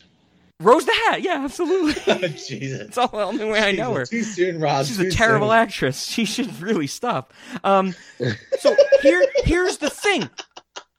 Do we leave it to market research to say, oh, we're releasing this property based on an established lore? Comic books, Dune, Lord of the Rings, Harry Potter, books, whatever. No, hold on. Zenga, let me finish. Jesus Christ. Do we think this is fair? How much effort do we put on the audience? Like, why is it okay that in The Amazing Spider-Man we go, oh, because there's a little jingle of a sound cue, we know Andrew Garfield's using Spider-Sense, versus, no, we need a literal hour explaining why Paul Atreides can have the power of suggestion. What's the difference? Is it really just cultural knowledge? Because I can bet you, if we picked a small enough region, I'm not talking global, everybody would know about Dune as much as they know about Spider-Man. These are equally consistent on a local level, not a global level. That's different stuff. Do you guys know what I'm saying? I think this is unfair to expect something from an audience from an established lore. Okay, I'm glad you brought up Dune because I did expect to talk about that in this. Obviously, comparing it, like the idea of like rebooting something X amount of years later. That's the thing, though, Rob. We live in this world now where like so much is borrowed from these things that have been in the culture for, we're talking like half a century. Like I said, my joke coming out of Dune 2021 was I liked it better when they called it Star Wars, because somebody, I forget who it was, one film critic was like, oh, like everybody who's made a science fiction film since her, what's his name? Frank Herbert. Frank Herbert. Oh, you're talking about the author of Dune. Okay, Frank Herbert. Yeah, okay. Yeah, they're talking about the director. Like ever since Frank Herbert wrote Dune, every filmmaker that's made a science fiction film has pillaged from that. No, kind of cherry picked from it. From it. We should do a Dune episode with Chris on, just because I can talk about Heinlein again. Jesus, Heinlein is such a better author than Herbert. I think the point is that they took the iconic moments, the things that would resonate with the masses, and they streamlined it and really kind of curated it in a way that it would be easily digestible for the masses. And I think that's what's happened with Spider-Man, Rob, is that like I think Spider-Man being one of the two most ubiquitous comic book superhero characters of all time, I think it's in a way, yes, I know that's the thing. You want lore, but I think you're kind of misconstruing it as you want to see everything kind of laid out. You're right. There's also a level of a cultural osmosis where, you know, Spider-Man has had comics that I've been introduced to, had TV shows, animated shows, action figures, like other people I knew, like kids when I was young, they loved Spider-Man. Never happened for Dune. I get what you're saying. Absolutely. Yeah. But that's the thing, though. It's that David, like I said, you look at Star Wars and the idea of like it's the Joseph Campbell thing of the hero's myth, like all this.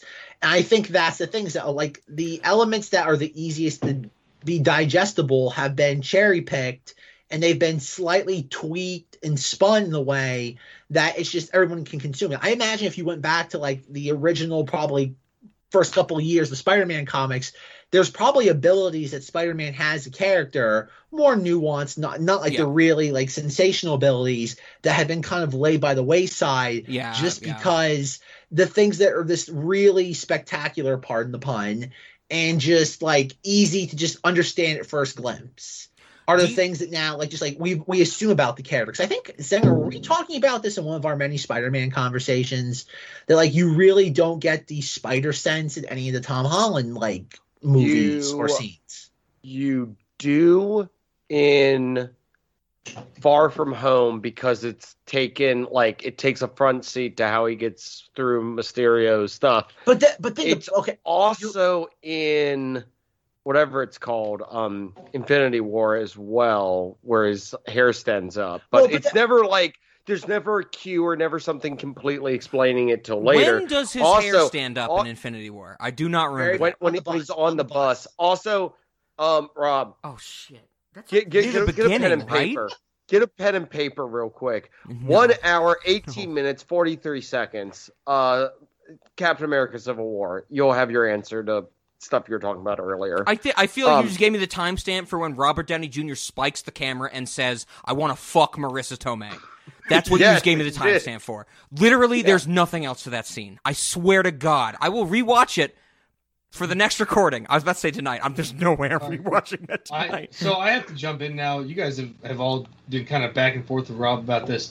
What it comes down to is whenever you're trying to make a movie that's digestible, there are certain things that you don't have time for. And as any good author knows, you should start late and end early. And I think that's what they were trying to do. Ben, you and I have talked about this before, but here's... Oh, God, I don't know. I don't think that's a good comparison. I very recently watched the Inarritu movie Beautiful, the Spanish-language film Beautiful. There's a scene in that movie where it is revealed very early on that Javier Bardem has cancer, like late stage, like, you know, bone, liver. Spoiler alert. It literally happens in the first 20 minutes. It's a fucking 7-hour movie, Zangers. The thing is that as I watched this movie, one of the people I watched it with was like, dude, what's going on? Like, he's on chemo. Like, why isn't he losing his hair? Why isn't he sick or anything like that? And I'm like, I think the movie is just trying to do the bare minimum to know that he's dying. Is that what you're saying, Ben? Is that the movie is doing the bare minimum amount of work to make sure we as the audience know what a Spider-Man is, type of thing? Well, I don't want to call it bare minimum amount of work, because it's not that they're being lazy. It's that whenever you're telling a story, you can only devote so much time to each part of it. You've already complained that there's lazy not enough action. Is. No, it's not. Yeah, they have to pick and choose what they're going to show. Like in the movie I just mentioned, Javier Bardem doesn't lose his hair. We don't get many scenes of him in chemo. We just know he's on chemo. He has cancer. We know that he's going to die. Isn't that the same thing that we as a culture know that cancer means death, like Spider-Man's means spider senses? So, okay, I don't think your example is a perfect parallel. It does sound lazy in whatever cancer movie you're talking about. The movie's kind of really good, I just have to say. But please continue. But the thing is, like, they have... Do you want a 3-hour movie? Like... Oh, no. No. So you don't want a 3-hour movie. You're complaining that there's less action in it than there should be. Yeah. So, like, what do you cut out? Like, you have everything with out. Gwen Stacy. Peter Parker should never have a love interest in the first movie. Period. I think that's what I said last time. The bullshit in the first Raimi movie was everything with Mary Jane and James Franco, who played Harry Osborn. That's a huge part of the character, historically speaking. I know. I'm not disagreeing with you there. That's the shit I hate. Yeah, you're allowed to hate that, but in terms of telling a story, that's really compelling for most people. Is it compelling enough to hire a romantic comedy director to focus on that in your 2-hour, 15-minute movie? Well, no, I probably wouldn't have made that decision. Okay, so I know what you're saying, Ben, and I do agree with you when we get down to this movie, The Amazing Spider-Man. It's 2 hours, 15 minutes long, maybe a less, I don't know, with credits, it's probably 2 hours. There's so much romantic shit in this movie. And if you remember from last week, that's why I love the first Spider-Man from the Raimi so much. I was like, there's no bullshit in this movie until like 75 minutes in, when relationship stuff starts. And yeah, I mean, this is me. Zach knows this, Ben knows this. If you should never have something in a movie, it's characters falling in love. I just want Spider-Man. So I know I'm coming from that very biased perspective, but at the same time, if we tie this back to the powers that we're supposed to expect, isn't it kind of unfair to dilapidate what our hero can do for more time on the romantic aspects with Gwen Stacy? Like, the human experience is why most people watch movies. That's what stories are for humans, is telling us how to live and telling us, like, You're not what wrong. to be in the story's journey. Like, the hero's journey, like, always includes some kind of romantic interest. No, you're not wrong, Ben. I just mentioned the movie Beautiful by Inarritu. That movie is 2.5 hours. It is the most depressing thing you will ever see. Nobody's a good character. That's what I want. I don't want happiness in my romance. Well, then, I mean, you're not the demographic. No, yes, I think that's been clear for this Spider-Man series. I think it's fair to say these movies that fucking suck. Any movie with Spider-Man will inherently suck. Rob is an unconventional moviegoer. I think that's the nicest way to put it. But I know what you're saying, Ben. I totally understand what you're saying. But why, to me, to put this into perspective of I'm trying to be objective as possible, why not balance the powers with the relationships and show how they play off of each other, which I think Spider-Man 2 with Tobey Maguire did really fucking well. Why is this movie so disjointed? Both of these, Amazing Spider-Man 1 and 2, why are they so much like, we're just gonna fall into the mire of 45 minutes of family relationships, and then maybe there's a fight scene, and then we're just going to go back into relationships. Shouldn't we have a better blend, is what I'm saying. Well, I mean, that disjointedness is kind of part and parcel of Spider-Man. Like, he switches back and forth. Okay. I'm glad you say that, because, of course, we have the ego and the alter ego. But is that what people want to see? To bring it back to the common audience, don't people want to see Spider-Man fucking people up? Definitely. Okay, I got to point this out. Zach is here, so I don't understand why you keep on saying audience. It's a bunch of filthy casuals. Oh, I should say of cinema audience. Zanger, we have the cinema audience on this podcast. Disgusting. Disgusting. Ben, I don't know, thoughts? Ben coined cinema audience. Any thoughts on that, Ben? I mean, it's pretty disgusting. But It is pretty disgusting. Okay. We're good. But I mean, I think you guys know what I'm saying is that there's too much. And what I brought up before, the 500 Days of Summer, Mark Webb bringing in that, what they quoted was that, like, sharp touch to Parker's personal life. Isn't that too much of the personality? Like, I don't know. I think I love the superhero movies that I love, like The Dark Knight, which is not a hot take, because that's not a Batman movie. That's about the villain. I want to see more movies exploring the psychology of the villain or the hero, where The Amazing Spider-Man, Andrew Garfield and Emma Stone, I would say something like, what? It's got to be like 66% of these two movies is their relationship. And that is way too much for me. And it's a bland, vanilla relationship. Well, I mean, like, kind of. They did start dating in real life, saying, I don't even know. Apparently their on-screen chemistry was so good. Like, it's that vanilla relationship. There are no sprinkles, no hot fudge, and I'll be damned if there'll be caramel on that thing. Or if you want to telling me that you're upset that this relationship doesn't have any glaring red flags? Oh, you mean like all of them? No, that's the thing. In every movie, like, when they make exciting relationships, it's all red flags. It's all just, like, scary, manipulative shit that you should never tolerate in real relationships. The red flag in the first movie is Dennis Leary as Captain Stacy. The red flag in the second movie is insecurity. Dennis Leary's ghost. I literally think, right. Ben, I am agreeing with you. I want to make that clear. I know what they're going for with the emotional perspective. In both of these movies, the emotional perspective is so shallow and hardened that it is not, like, tangible. Like, I have no care. Like, when Andrew Garfield's like, I'm Spider-Man, tells Gwen Stacy, I'm just like, okay, what's this gonna matter? He's still gonna have to fight the fucking lizard. Like, what is the point of these movies? They're so formulaic. I guess we're really getting down to my bare bones, which is gonna come in a lot next week at the MCU. Everything is useless in these movies. Including his secret identity, which he shows to anyone in 5 seconds. Oh, I'm trying to save this kid. Take off my mask. Oh, I kind of like this girl that offered to have me have dinner at her house. Branzino, baby. Branzino, baby. Wait till we get to snacks. I have so much to say about that scene. Girlfriend's dad dying. Take off my mask. Oh, yep, Cops put handcuffs on me. They take off my mask. Yep. I think it's something, to put a tail end on what I was saying to you, Ben, I think it's something Zach has said many times before. There are sometimes you have a superhero movie where the superhero can't keep his mask on.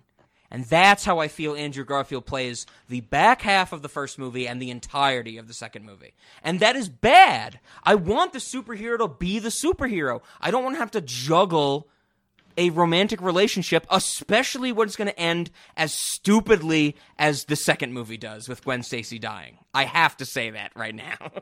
What's stupid about it? Oh my god! Spider-Man shoots a web out of his arm that turns into a hand? What's cinematography? That's the dumbest thing I've literally ever seen in my life. Like, literally? Wait, hold on a second. I just want to point out, I am so proud Emma Watson does not have to appear in any of the sequels to this because her character's dead, so I guess she could just stand there and be a ghost in the next movie along with her father from the movie as Spider-Man goes and continuously murders the entire Stacy family unintentionally. Zanger? There are three more boys and a wife he still has to kill. Zanger, I want you to stop so hard I almost called you by your first name. I have to get to that. I want to finish Ben's thought. Ben, when Gwen Stacy is falling down the clock tower, Andrew Garfield is falling down to try and catch her.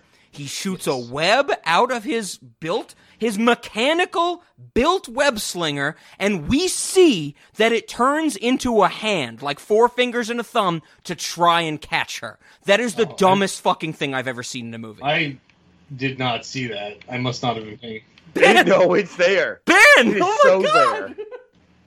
Ben, you gotta watch this again. It's the fucking stupidest thing in the universe. Like, literally, it zooms into the tip of Spider-Man's web, and we see his web form a hand to grab Gwen Stacy. Okay, but wait. Well, all right. So the cinematics of it are stupid. But what's stupid about the story elements? Oh, Thank well, you, Ben. Thank you, Ben. story element. Gwen Stacy has to die. It's the night Gwen Stacy died. It's the story they're pulling from. The story elements are what will make the movie. If I wanted to read a good story, I'd read the fucking comic book. We're not talking about the comic book. We're talking about this movie where they make terrible cinematic choices to tell a story that's been told better before. I guess.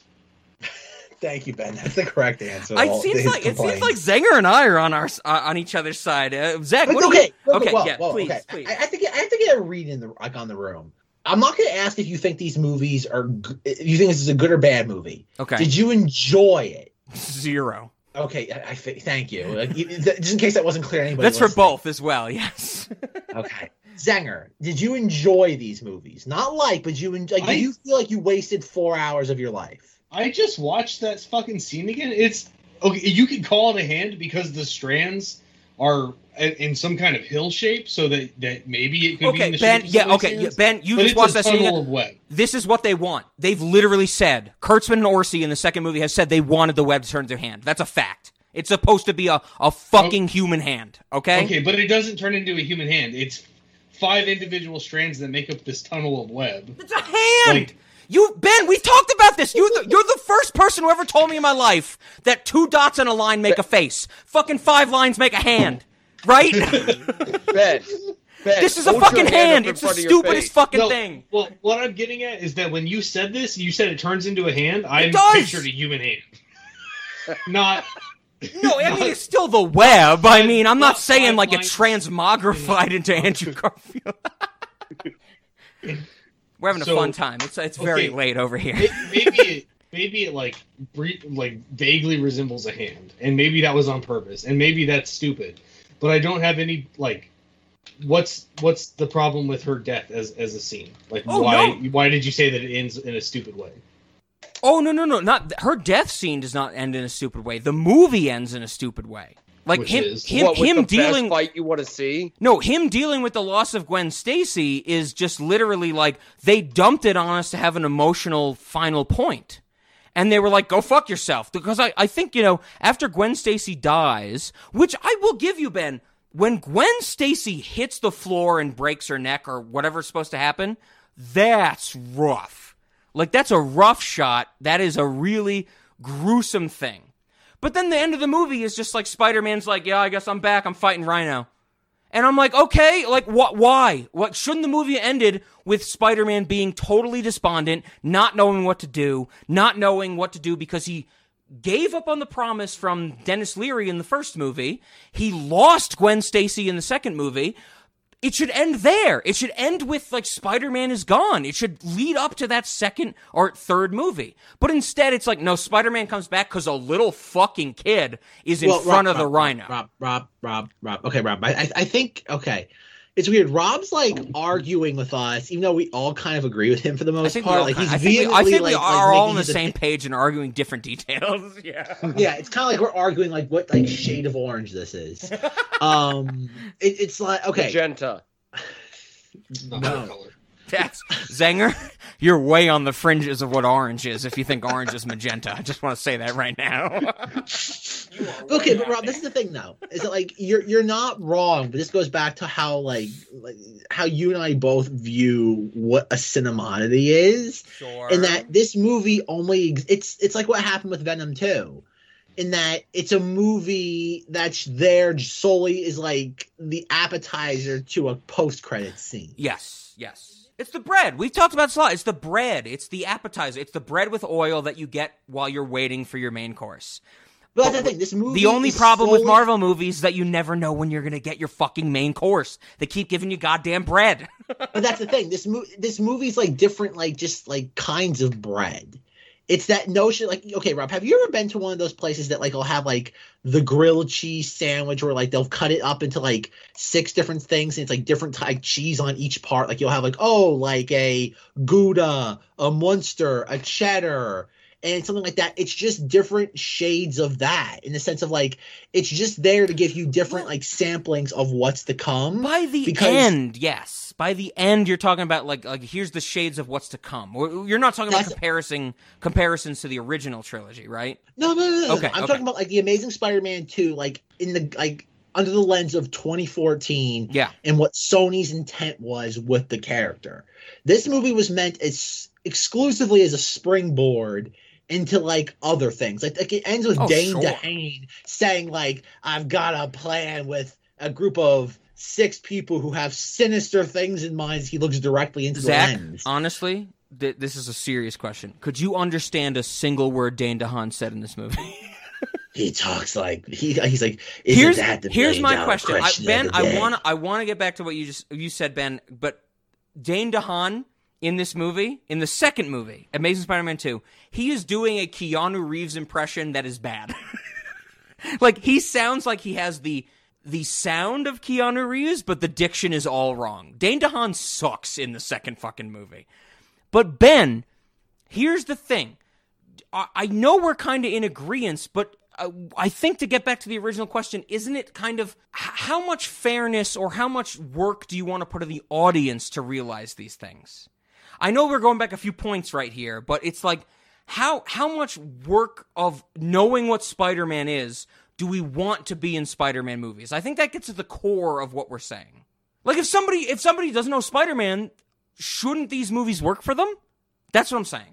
I think they still do. I don't think there's any problem. That's fair. I think they fail completely if you don't have knowledge of Spider-Man. But that's a thing that is so wild to contemplate because we don't have that knowledge. I know I said it to you, Zach, years ago when I watched Rogue One, a Star Wars story, for the first time. I was like, wouldn't it be great to watch this without any knowledge of what Star Wars is? Wouldn't it be an interesting academic exercise to watch this without any knowledge of what Star Wars is? But when we get to this reboot, when we get to The Amazing Spider-Man 2, the filmmakers are so indebted to what the audience should know, and I don't know if I feel comfortable with that. I mean, there is the whole scene where he's in his bed freaking out like he's on drugs because everything is so loud to him.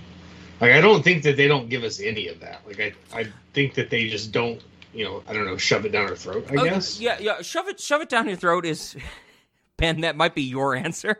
Shove it down your throat. I think show us. Because in the Raimi trilogy, when he gets a spider sense, we get the slow motion of all the different shit.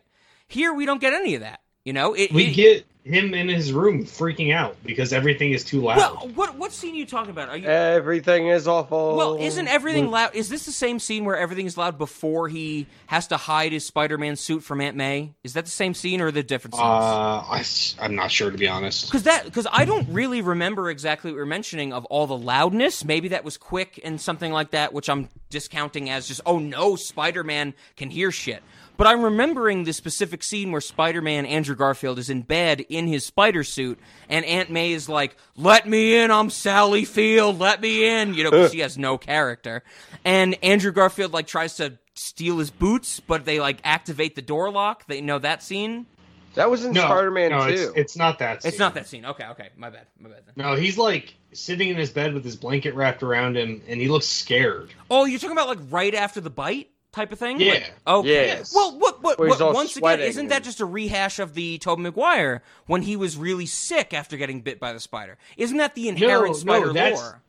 That is him dealing with the fact that he has senses that he didn't have before. Everything around him is a little scarier because he's experiencing more things than normal. Yeah, it's him growing into his powers, for sure. Well, Tobey Maguire got ill. Andrew Garfield is experiencing sensory overload.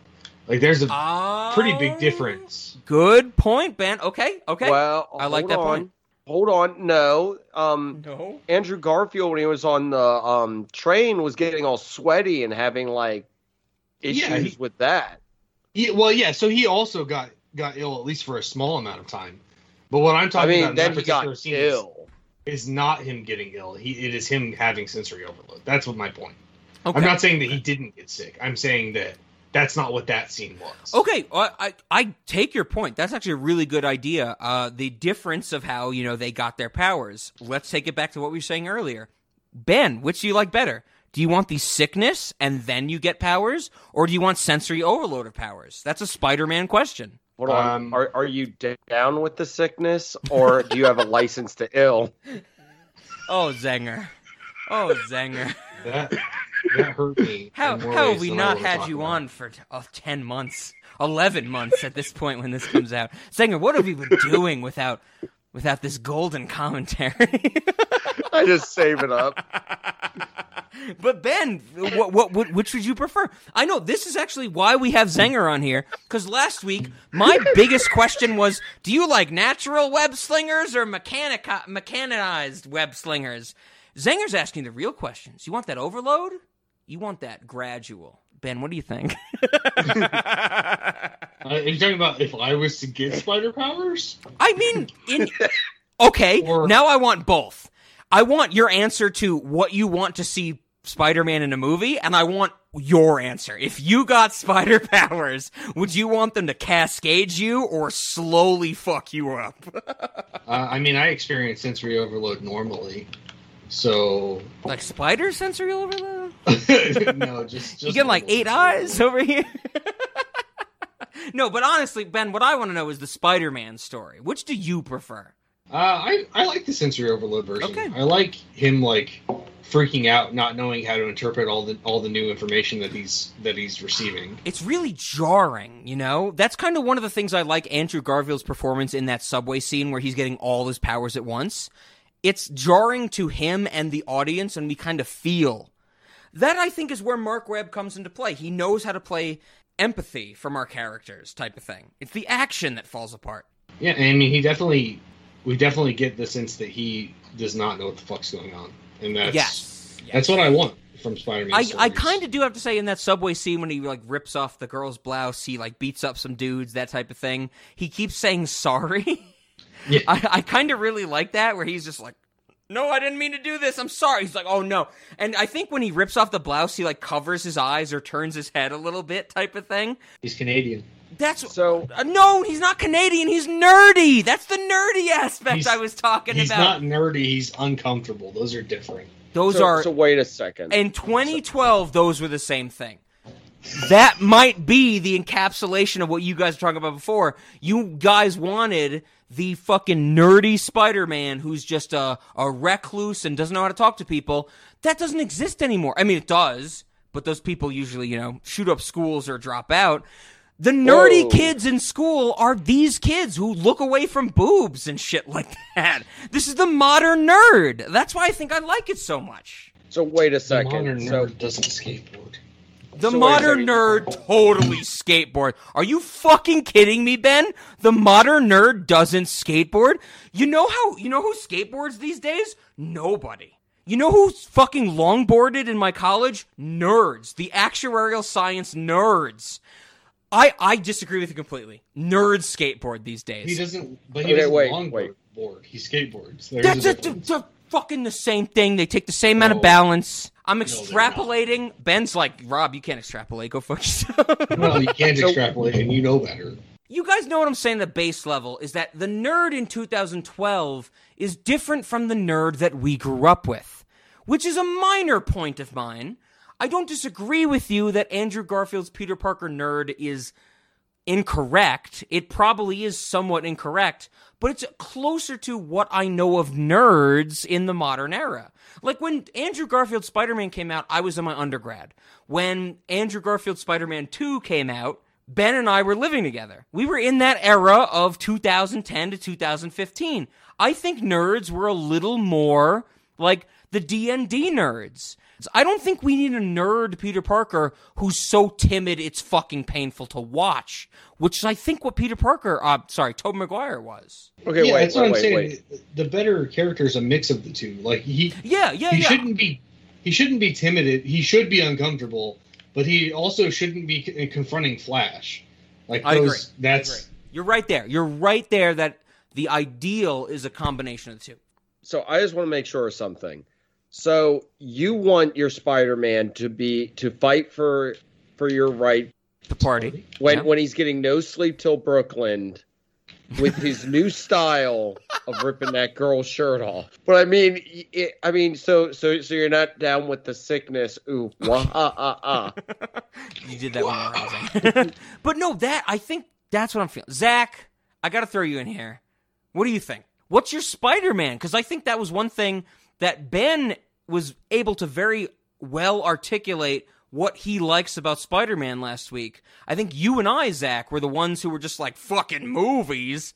Like, is this better or worse than the Raimi trilogy for you? I think that's a big question I wanted to ask Zach. Zach, is this your brass monkey? your funky monkey. Brass monkey. Oh, God. Monkey. There's a reason why I've been quiet this episode. I don't have a dog. Like, Zenger's my perfect surrogate, though, where he's just pushing back. Like there's like all these weird things where Rob's like dying on so many hills, it doesn't really matter because nobody really cares about these movies. No. And Rob's just great like, series you picked, Zach. A ton. Okay, the people who cared about this movies were a ton of executives who were, we got this Spider-Man thing. We got it on lockdown. For like 2 years, they had Spider-Man and they ruined it. Sorry, was it 3 years or 2? It was 2 glorious years of them being like, we've got Disney by the balls. Zach was trying to answer something, and Zenger was like, 2? 3 years? 2 years? 2.5 years? Zach, please continue. I don't care about these movies. Like, they're goofy. Like, the second one's goofy fun. The first one, I wish I could just like crumple up and throw in the garbage can because I'm indifferent toward it. Second one's goofy fun. I love the fact that we haven't even talked about Jamie Foxx and the fact that electricity fixes a gap in his tooth. Okay. Can we make this? Can we make this transition? Can I please say a sentence to make this transition? Because last week I fucking blew a fuse when Zach said Spider-Man 3, the Sam Raimi movie Spider-Man 3, was unwatchable. Zach, this week, I think we're switched. I think The Amazing Spider-Man 2 is unwatchable. It is. It absolutely, no, I agree with you. It absolutely horrendous. Is. It's a mess. It's the biggest mess in existence from first minute to last minute type of thing. So I guess I do want to throw it over to Ben, because Ben, like I mentioned before, we have a great history with this. We saw The Amazing Spider-Man 2 in theaters. Do you remember that? No, I don't. Oh. Well, that sucks, because I was going to ask you if you remembered if we saw it opening weekend or like the following weekend. But Ben, we did see this in theaters. I'm pretty sure there's like one of the first episodes you're ever on our podcast. We ran through the movies we've seen. This is definitely one we've seen. 2014, of course, we're hanging out with each other, that type of thing. I was really hoping you'd remember what I thought about it afterwards. And I think the only thing we ever talked about it again, Ben, was that Jamie Foxx's Electro is a villain because Spider-Man didn't recognize him. I know we've mentioned this a few times, and I want to bring it up again. Is this the worst motivation for a villain, period? Is Electro... I want to remove motivation. Out of all the 5 Spider-Man movies we've discussed so far, so the 3 Tobey Maguires, the 2 Andrew Garfields, is Electro the worst villain out of all 5? So I do want to point out, before I answer this question, that Rob just gave the R/R no context version of the story. Electro is a villain because nobody recognizes him. He is a villain because his entire life is shit, and the only way he ever felt powerful at all was through being Electro, and he decides to use that power to get revenge instead of something else. So Ben, you're right. And I think everybody, Zach and Zenger, we've watched this movie recently. You're right. That is what the movie wants us to believe. I don't think it's earned, though. I think I get it, but I don't think it is fleshed out in the movie enough to make it earned. You know what I mean? I mean, we get the whole thing where his boss is like, you're the only one that has to work late on your birthday. Like, his life's shit. And he at least believes his life is shit from the experiences. Like, we see him pretending that Spider-Man remembered his birthday, and that's like a highlight of his day. Okay, you're right. So we do see him depend on Spider-Man because nobody else cares about him. Would you say that's fair? Yeah, I mean, and so when I don't agree that it's unearned in the sense that we see him at the very least hating his life. Whether we see the other things that make him hate his life, I couldn't say. You're fair. You're fair. I mean, we even get that great kind of like freak out scene when he jacks up BJ Novak and goes, "I'm not Spider-Man. You can't talk shit about Spider-Man." You know, that type of thing. So, but that's a daydream, that type of thing. So I'm with you that it's not. I think it is kind of unearned, but it's not totally unearned, I guess. Yeah, Zach, let us know. What do you think? Okay, I don't care about Electro. I want to ask Zenger. What? Zenger, do you know who we're BJ talking about Novak Electro. was We're talking playing? about Zach. What are you doing? We're talking about Electro. Zenger, you know who BJ Novak was playing, right? Oh, it's Alan Smithy. Oh yeah, he's playing Smythe. No, it's Smithy. Once again, springboard. Alistair Smythe. Somebody. Okay, I want you to know. Somebody during the theatrical run of this movie, when they heard him called Smythe, went woo like that. There was one person. That was me when I was watching the movie earlier today. I heard that name, my eyebrow went ever slightly higher on my forehead, and then went back down, realizing I still had more of this movie to watch. Like, it just went, Also, the real villain of the Tobey Maguire movies is obviously, well, actually there's two villains that are, have a dumber, what is it, dumber motivation? I don't know what you're saying, Zanger, right now, but one of the villains of the original trilogy is Avi Arad. We discussed this already. What are you saying? I mean, what are you trying to backtrack to? Isn't Avi Arad the villain of Sony Pictures? Yeah, exactly. No, you were saying the villain motivation. Of Electrode is the dumbest thing in the world. Well, the villain motivation of the freaking butler to not tell anybody that, hey, the guy that's dead that I worked for was actually evil. He drove, Okay, Zanger, here's my question. What fucking multi-billionaire was paying Electro not to be a villain? Answer that. Electro's a villain! It's different from Green Goblin, right?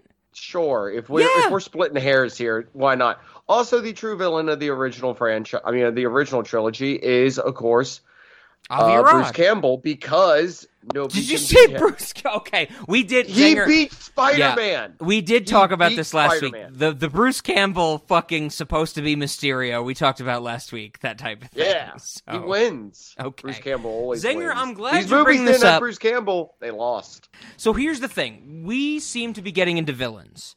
Zach, I want to start with this. You said Rhys Ifans earlier. Yeah. Isn't it Rhys Ifans? Like, literally, I'm changing the syllables. Rhys Ifans. That's I thought it was Rhys Ifans. Okay. We don't know who it is. I heard Rice-A-Roni. But this is the guy. Okay, Zanger's calling him Rice-A-Roni.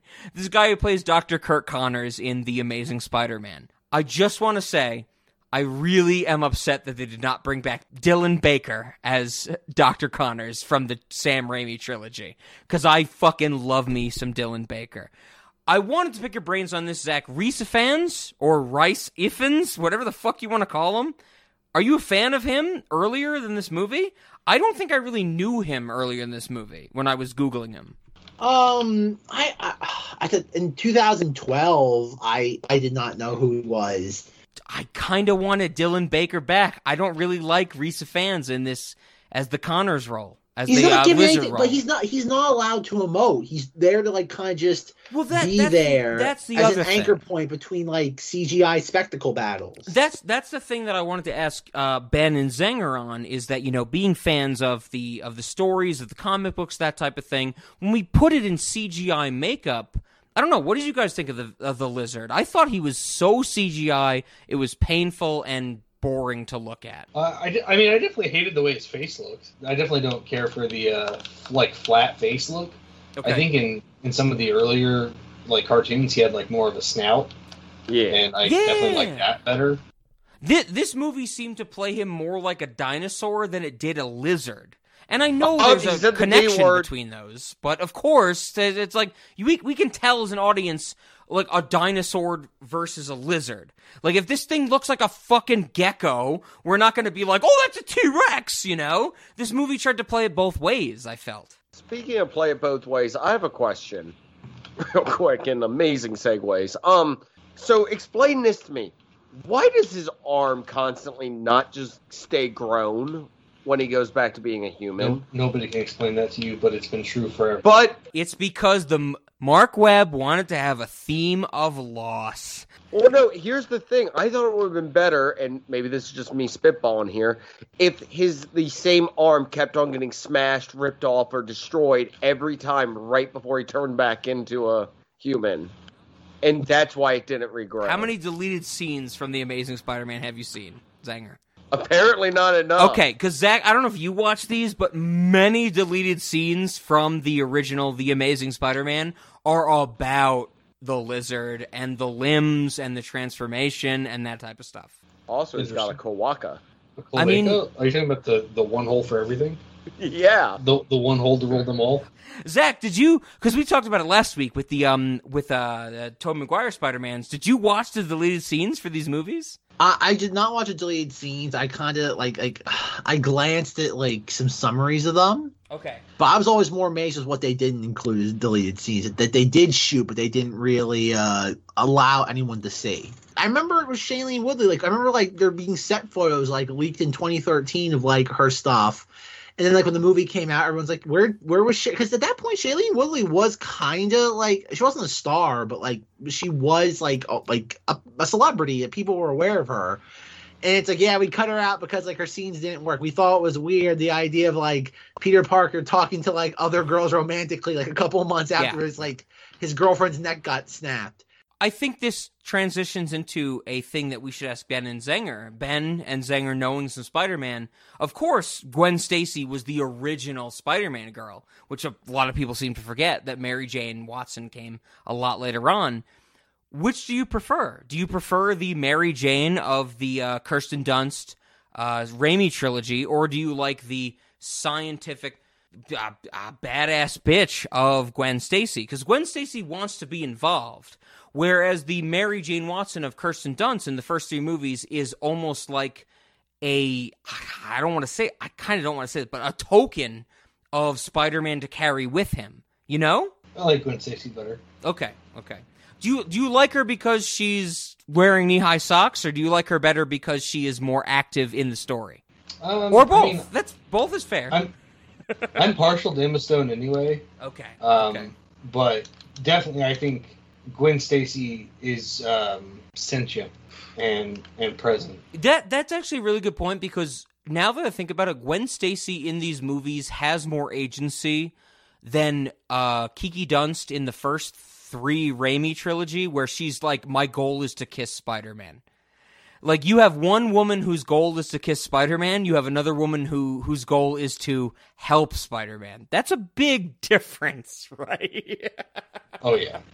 I don't know, Ben, from your comic book knowledge, your Spider-Man knowledge, you like a, well, here, let's even add this. You like a Gwen Stacy, you like a Felicia Hardy, you like a Mary Jane Watson. Who's your Spider-Girl? My Spider-Girl? Yeah. Who's your Spider-Man love interest, I guess is what I'm asking. I was going to say, Spider-Girl is also a character. Well, yeah. Which is why I corrected myself, because I know I'm wrong. Spider-Girl is a specific thing. Felicia Hardy's Black Cat, right? Yep. Who's in these movies? We should mention, of course, Felicity Jones. I figured Zach and Zanger were going to talk for 7 hours about Felicity Jones. Oh, well, I'll delete my dissertation I had typed up. Gwen Stacy's great. She's useful. Felicia Hardy obviously is also useful, but she gets like superpowers and shit. And I guess their relationship's kind of fun, but it's kind of the same thing as Catwoman and Batman. So okay, I don't need to see it all the time, I guess. Felicity Jones, again, springboard. It was meant to sit Yeah. there, introduce her for bigger and better things that didn't come to pass. Like that's, like I said, I do not disagree with you. This movie is as Spider-Man 3 feels a little more cohesive because it's not trying to set up a million different things. Yeah. So maybe that's one accolade to give this is that at least it was forward thinking, whereas Spider-Man 3 was more self-contained. Yes. For better or worse. But no, I agree with you that Felicia Hardy is kind of a non-entity in this. Not at all. Outside of being another name drop. So, Zach, did you watch the deleted scenes with like her romantic involvement with Dane DeHaan?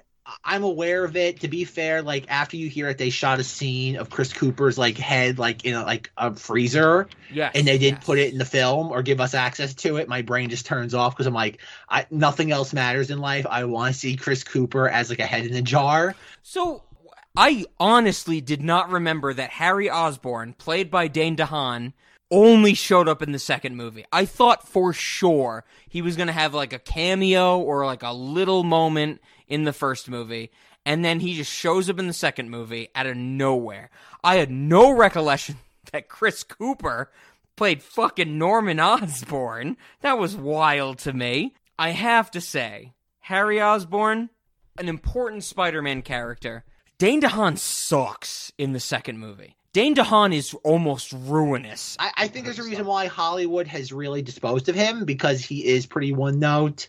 In this, he is a one note actor. I blame him, but I also think he's given a very, very superficial, forget two-dimensional, one-dimensional performance. He's basically doing James Franco light in this, as in like the character. Yes. Again, the reason why he's not in the first film is because they wanted to distance themselves from Raimi. They were afraid that anything with the word Osborn was going to automatically connect it to Raimi outside of just Oscorp, which was going to be their plot device to make them out to be the root of all evil. Mm-hmm. What do you think about the creation of Dane DeHaan's Green Goblin? It's an afterthought to make him the leader of the Sinister Six, which is what they're literally doing with No Way Home. Afterthought. That's probably the best way to sum it up. Afterthought. Dane DeHaan ruined multiple comic book movies. He must be stopped.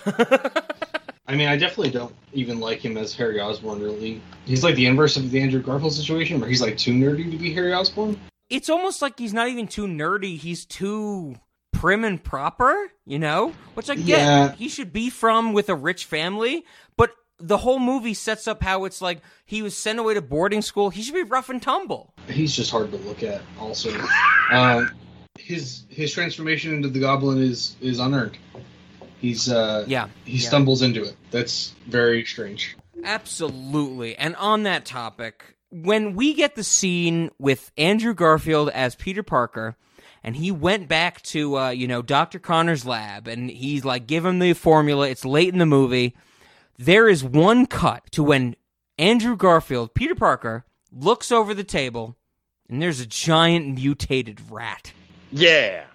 Dude, I would watch a fucking 3-hour movie about that rat. I love that rat. That rat was my fucking spirit animal.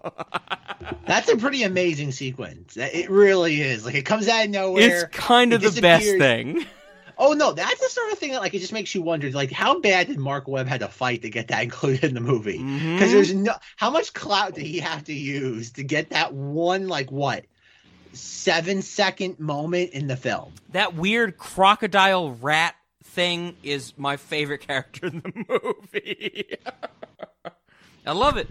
What do you guys have to say? Were there any moments, other characters? There's one thing I want to say. How likely are you to watch this again? Never. Ben, exactly. Please give us a character breakdown. I mentioned with the Tobey Maguire movies that they just felt super low stakes.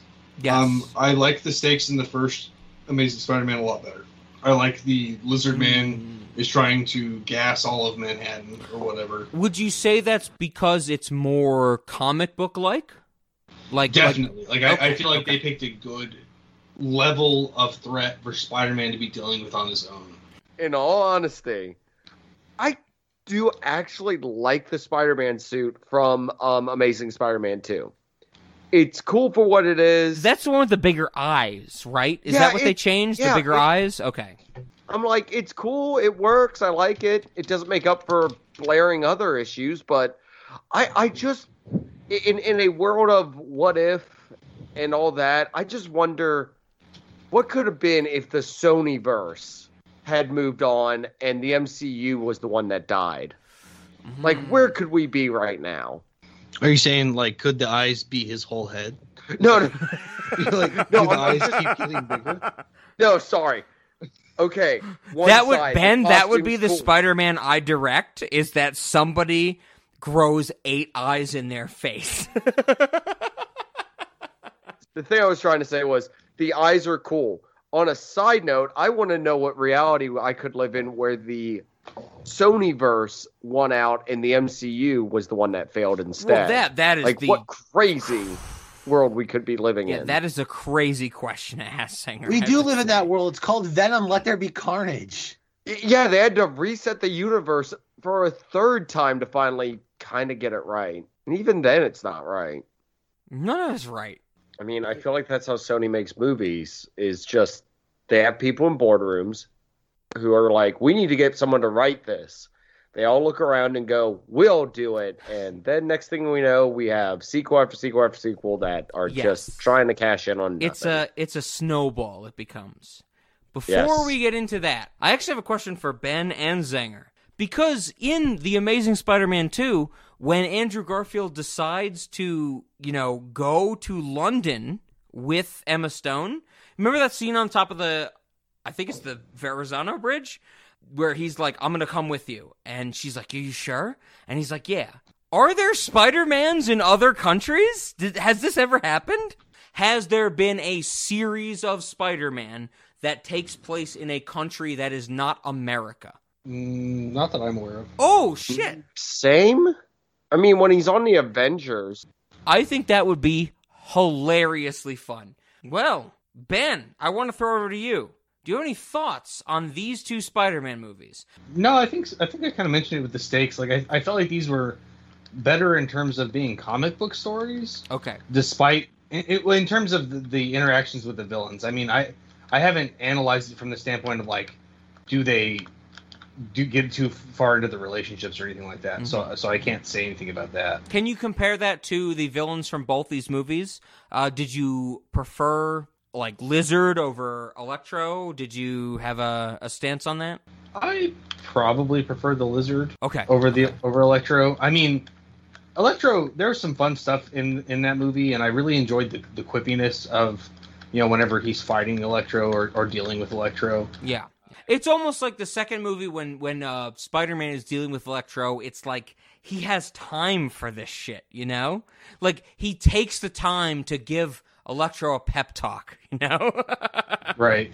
It's really weird. It's fun. It's Spider-Man, but it's weird, Right. Yeah, and I personally enjoy that, I mean, I like seeing Spider-Man try to be a good guy all around, not just be the superhero and fighting people and destroying property, but also actually trying to, like, talk someone down and not have it cause a fight. That's a moment we didn't really talk about at the start of The Amazing Spider-Man 2 when, Andrew Garfield as Spider-Man is fighting off the great Paul Giamatti as Alexa Stenchevich or something like that, He has the time to take a break and give Jamie Foxx a pep talk. He has the time to take a break and save some kids. This movie puts so much comic book nonsense in it that I have to appreciate it for that reason. Yeah, I think that's, like, the biggest takeaway is, like, despite the fact that as Peter Parker, I really don't like Andrew Garfield. Well, I don't know that it's Andrew Garfield's fault. I just don't like what they did with Peter Parker in this story. Sure. I really do prefer these movies to the Sam Raimi ones. Ooh, okay. In large part. What? In large part because because Spider-Man's actually quippy and not just like a whiny bitch the whole time. I thought you were gonna have way more feedback from Zenger and Zach on that. I thought that's why I didn't say anything. It's someone's opinion. Opinions can be wrong. Maybe somebody knows here, because I remember even, like, as somebody who followed the news about these films back in the early 2010s, who was the silhouetted man in the coat and hat supposed to be? Like who is that supposed to be building toward? That's the gentleman. Oh, thank you, Rob. Congratulations. That's literally what he's called. The head of the Sinister Six is called the Gentleman. Ben, am I wrong on this? That I actually have way less experience with the Sinister Six than I probably should.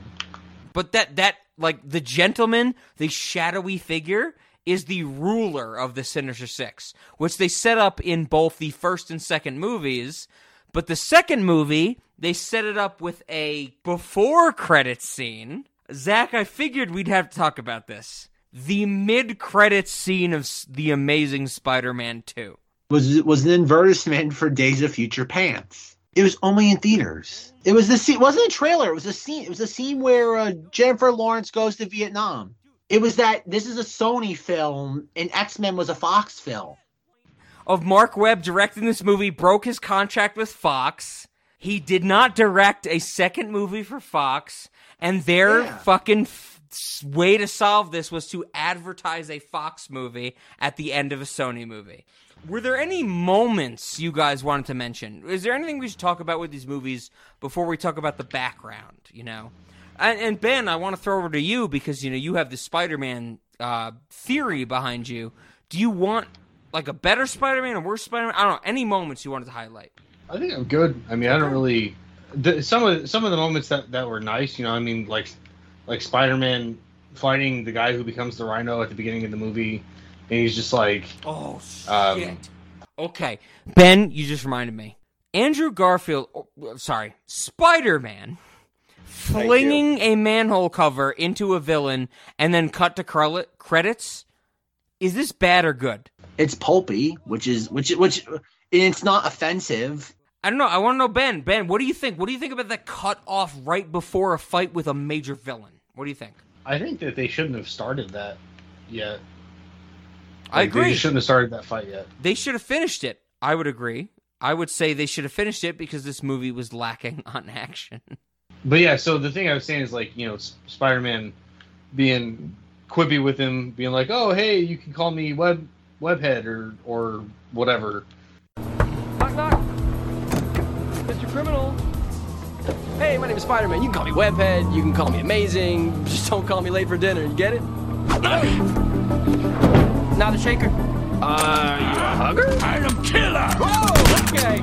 Warning, plutonium-238 is a radioactive material and is highly explosive. So, I mean, the reason I bring it up is just it's good, goofy Spider-Man shit, and that's what I want from these movies. Okay, I kind of agree with you. The opening Rhino scene is great. It's fun. It's like over-the-top hammy performance of a Russian villain. But that end is just so tacked on, right?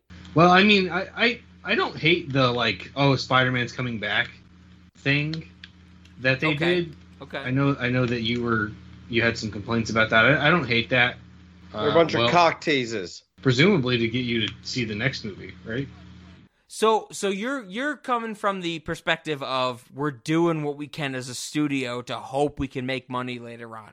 More or less, yeah. Yeah, that's what Spider-Man for the most part fucking is. Absolutely. That brings us to our questions. And we have to start with cinemodities and or late night movies. And once again, Zach, I'm throwing over to you. Are we pairing them together or splitting them apart? Rob, do whatever you think is best. I don't think there's a reason to watch either of the Andrew Garfield Spider-Mans without watching the other. And that's a big question I had for you guys. Do you think this is a two-part series? Do you think there's any worth watching one of them over the other? What do you think? I could have gone 10 years without watching it at all and have lived my life perfectly Sounds like fulfilled. Zanger's joining them together. Ben, what do you think? Do you think one is better than the other? Do you think they should be joined together? What do you think? I mean, I don't know. If I'm going to watch one, I'm probably going to watch both. But Okay. that's not necessarily because it's required. It's just I suspect that if I like Spider-Man enough to watch one of these and another one comes out, I probably want to watch it too. Here's my answers. No. Across the board, none of these are cinemodities. None of these are late night movies. I don't want to watch these again. I don't want to talk about these again. Cinemodities? Not really. I mean, it's superhero shit. It's not an oddity at this point. Ben, you just fucking spoke my language. You're like, it's superhero shit. late night. I mean, yeah, totally. That's probably when I'm going to watch these. If I'm going to watch them, it's going to be at night. Am I going to suggest them to anybody that I don't know loves Spider-Man? Probably not. Okay, so you're going late night with a caveat. Of course, okay, as I always do. Okay. You know, it's just know your audience. You know, and if your audience likes Spider-Man, then there are people that might want to watch this. And my answers are probably the same for both of them, except I guess if you want to hear electric Jamie Foxx voice, maybe that one's a little more odd, but I don't know. Nothing. Did you guys notice that in The Amazing Spider-Man 2, when Jamie Foxx first turned into Electro, the score had words in it?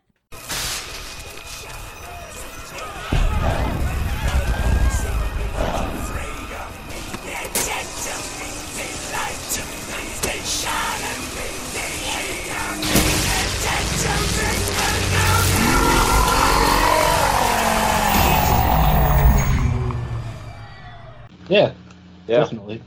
Is this the dumbest thing you've ever heard? Nobody should ever do this. No, I mean, I think it was...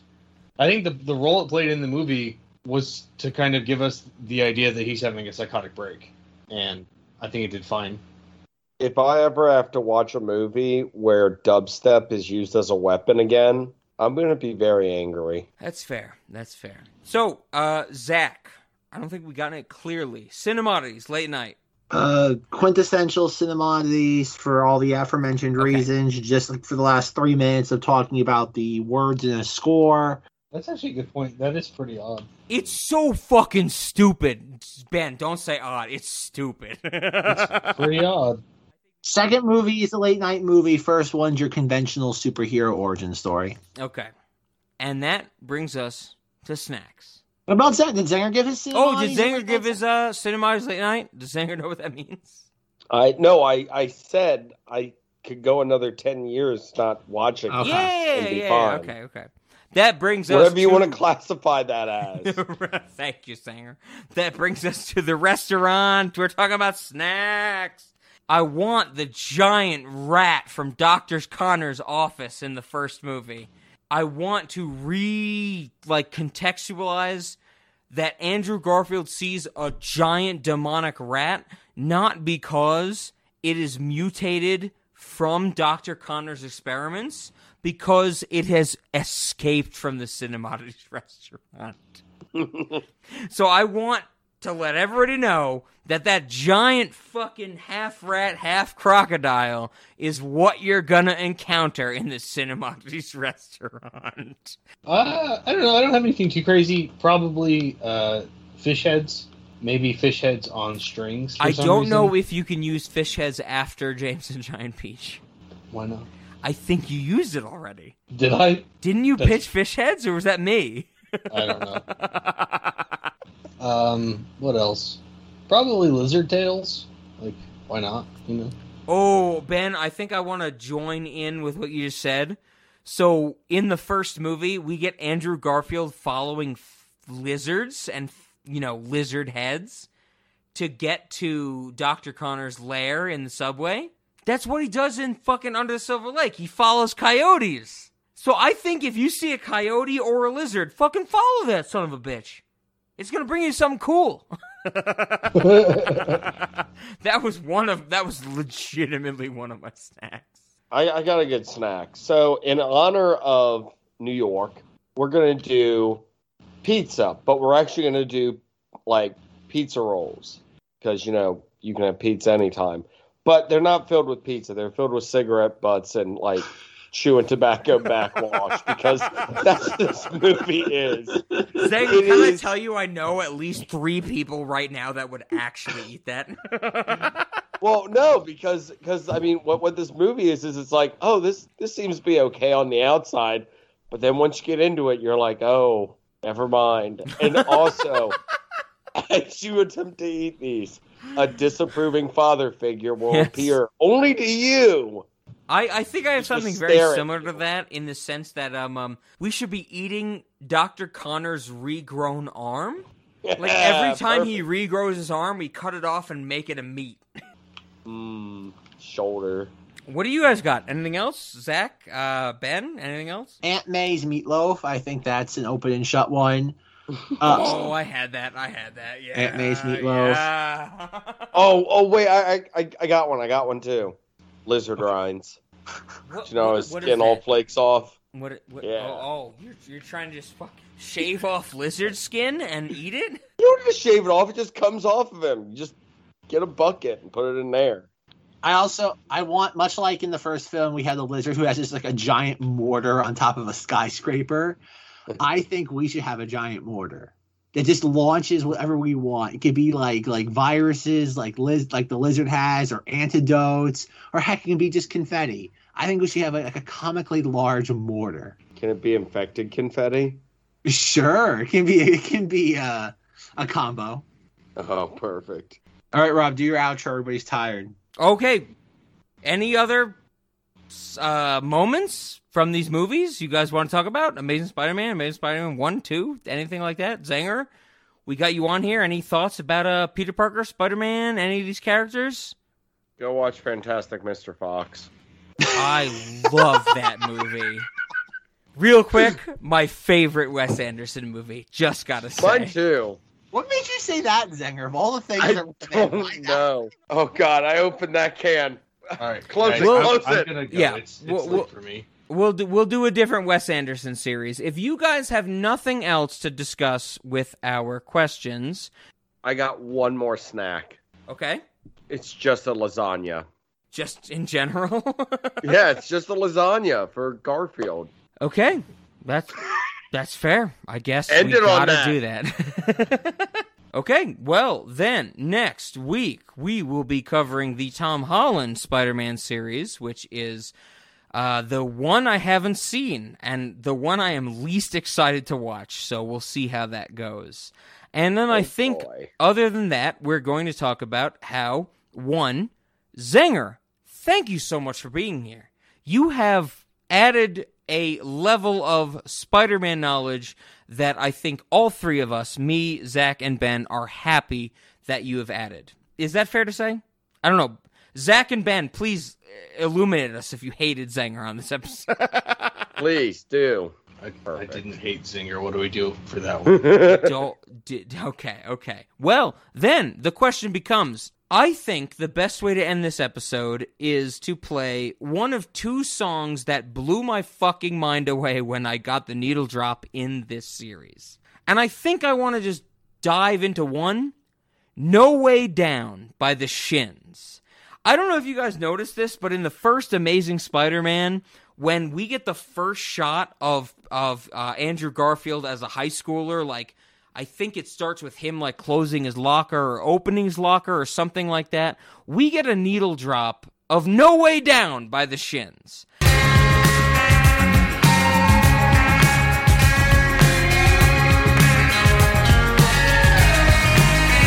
Is there no way down from this peak to solid ground without having our gold teeth pulled from our mouths?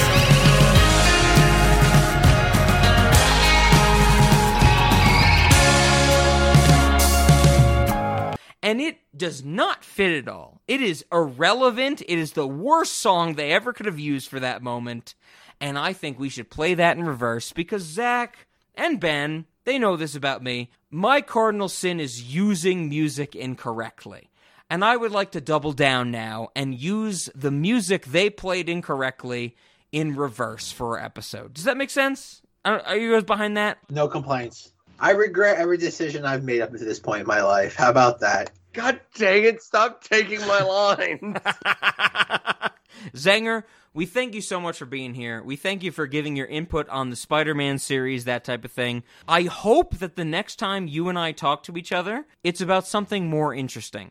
Because, of course, at the end of 2020, we had Zenger on for the Wonder Woman 1984 episode. And then, of course, Zach and I were on Zenger's episode about dinosaurs, dinosaurs. I don't know what the fuck that movie was. Zenger, I hope one day we get to talk about something we like to talk about. But thank you for being here. Oh, no problem. It was real. It was fun. I can't say it's been real fun. Thank you.